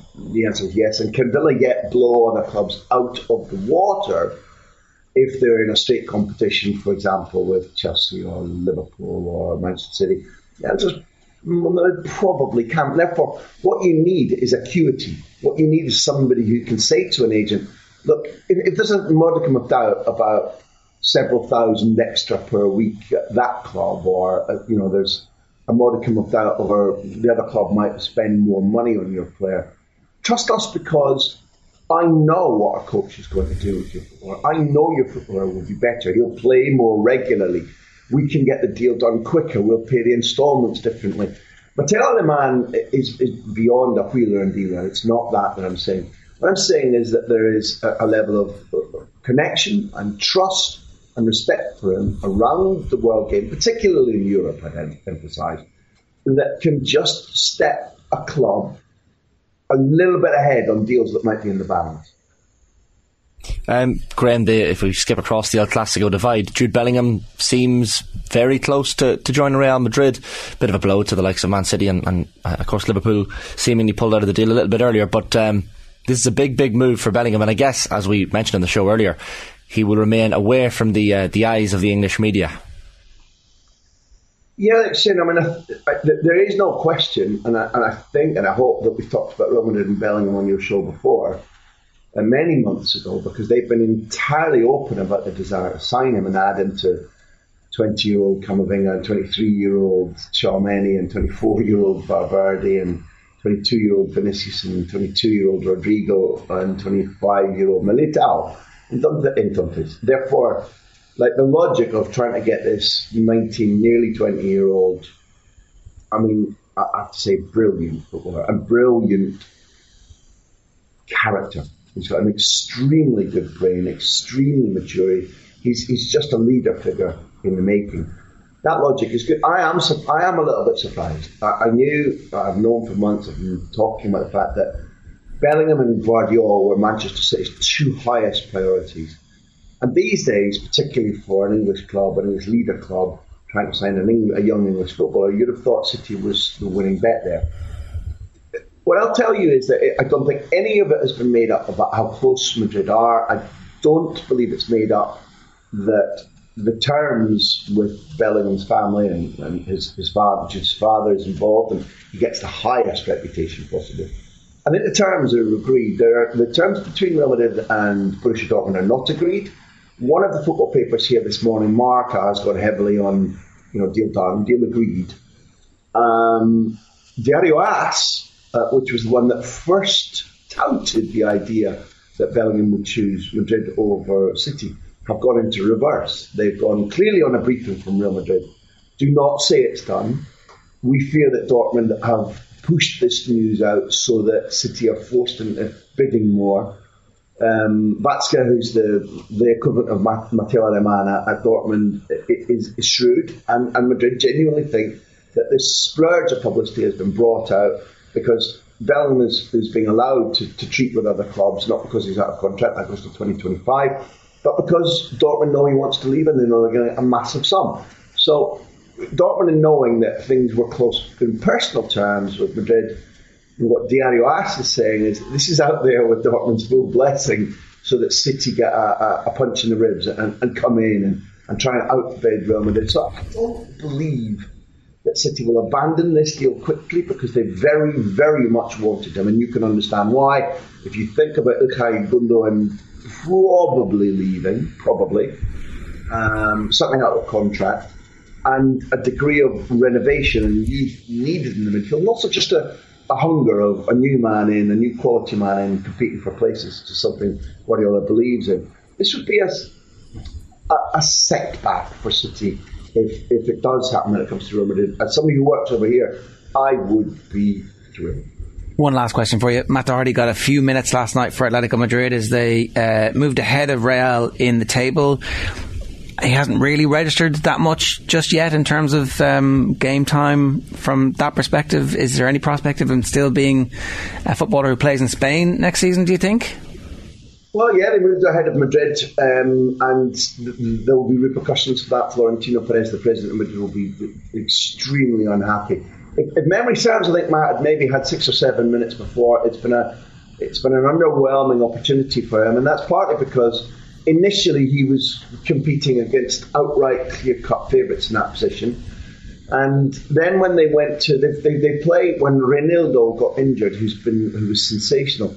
They went to a formation whereby Carrasco was guaranteed playing the left full back, and they play normally. It looks like 5 when they're defending, but it's a 4 whenever they've got the ball. And if I'm honest, it's about conversion therapy. There's nothing but good words coming out of the club about Matt and his presence there. But he's been competing against players who are absolutely set in their position. There hasn't been the need to rotate. There haven't been enough injuries in his position to give him the open door. I've been surprised. I've been surprised about how little opportunity he's had. But it's a damnation that they are unrecognisable from the pre-World Cup. They're certainly, over the last 6 or 7 weeks, Spain's most attractive side. Wow. And it shows Simeone and watching as much European football as I do, they're not far off. They're certainly top 3-4 entertaining sides in Europe. They've utterly changed their mentality. And frankly, had they been playing the way that they've been playing pre-World Cup, I think Matt would have had much more game time. He's definitely liked, whether he stays next season or not. They have financial fair play problems to sort out. They lost huge amounts of money because they didn't play in Europe after Christmas. I hope he does. I hope he gets much more chance to show what he's made of. At the moment, the circumstances in the most crazy way have really gone against him, Joe. Graham, before we let you go, a quote for you. I'm 68, but there's nobody ahead of me in football terms. Not Pep, not Klopp, not Arteta. Your thoughts on the return of Big Sam Allardyce? I wish we had time for me to sing the entire theme tune to the Muppet Show. We have time. It's funny how you can get away with tosh like that, having sides relegated, having been caught with your pint of wine, flipping about sums about youth charges. England. What was his long and glorious reign at England? Was it one match? One match, one win. Honestly, the one word, no, that's not true. The one word that came to my mind that I can use on your show when I watched him looking old and tired and wheezy and saying, "There's nobody." I thought, Muppet. Graham, great stuff. Thanks a million. Pleasure. Great stuff from Graham Hunter there in Barcelona for us this morning. On tomorrow's show, Adrian and Shane with Rog, football reaction, Alan Quinlan, Fire Pit, Ronan McNamee and Darkness into Light, and plenty more besides. Right now, John Maughan and Neil Ewing with Will last night ahead of Sunday's Connacht and Munster football finals. Have a tremendous Thursday. OTB AM with Gillette Labs. Get the ultimate shave or your money back. Neon Night Edition available now.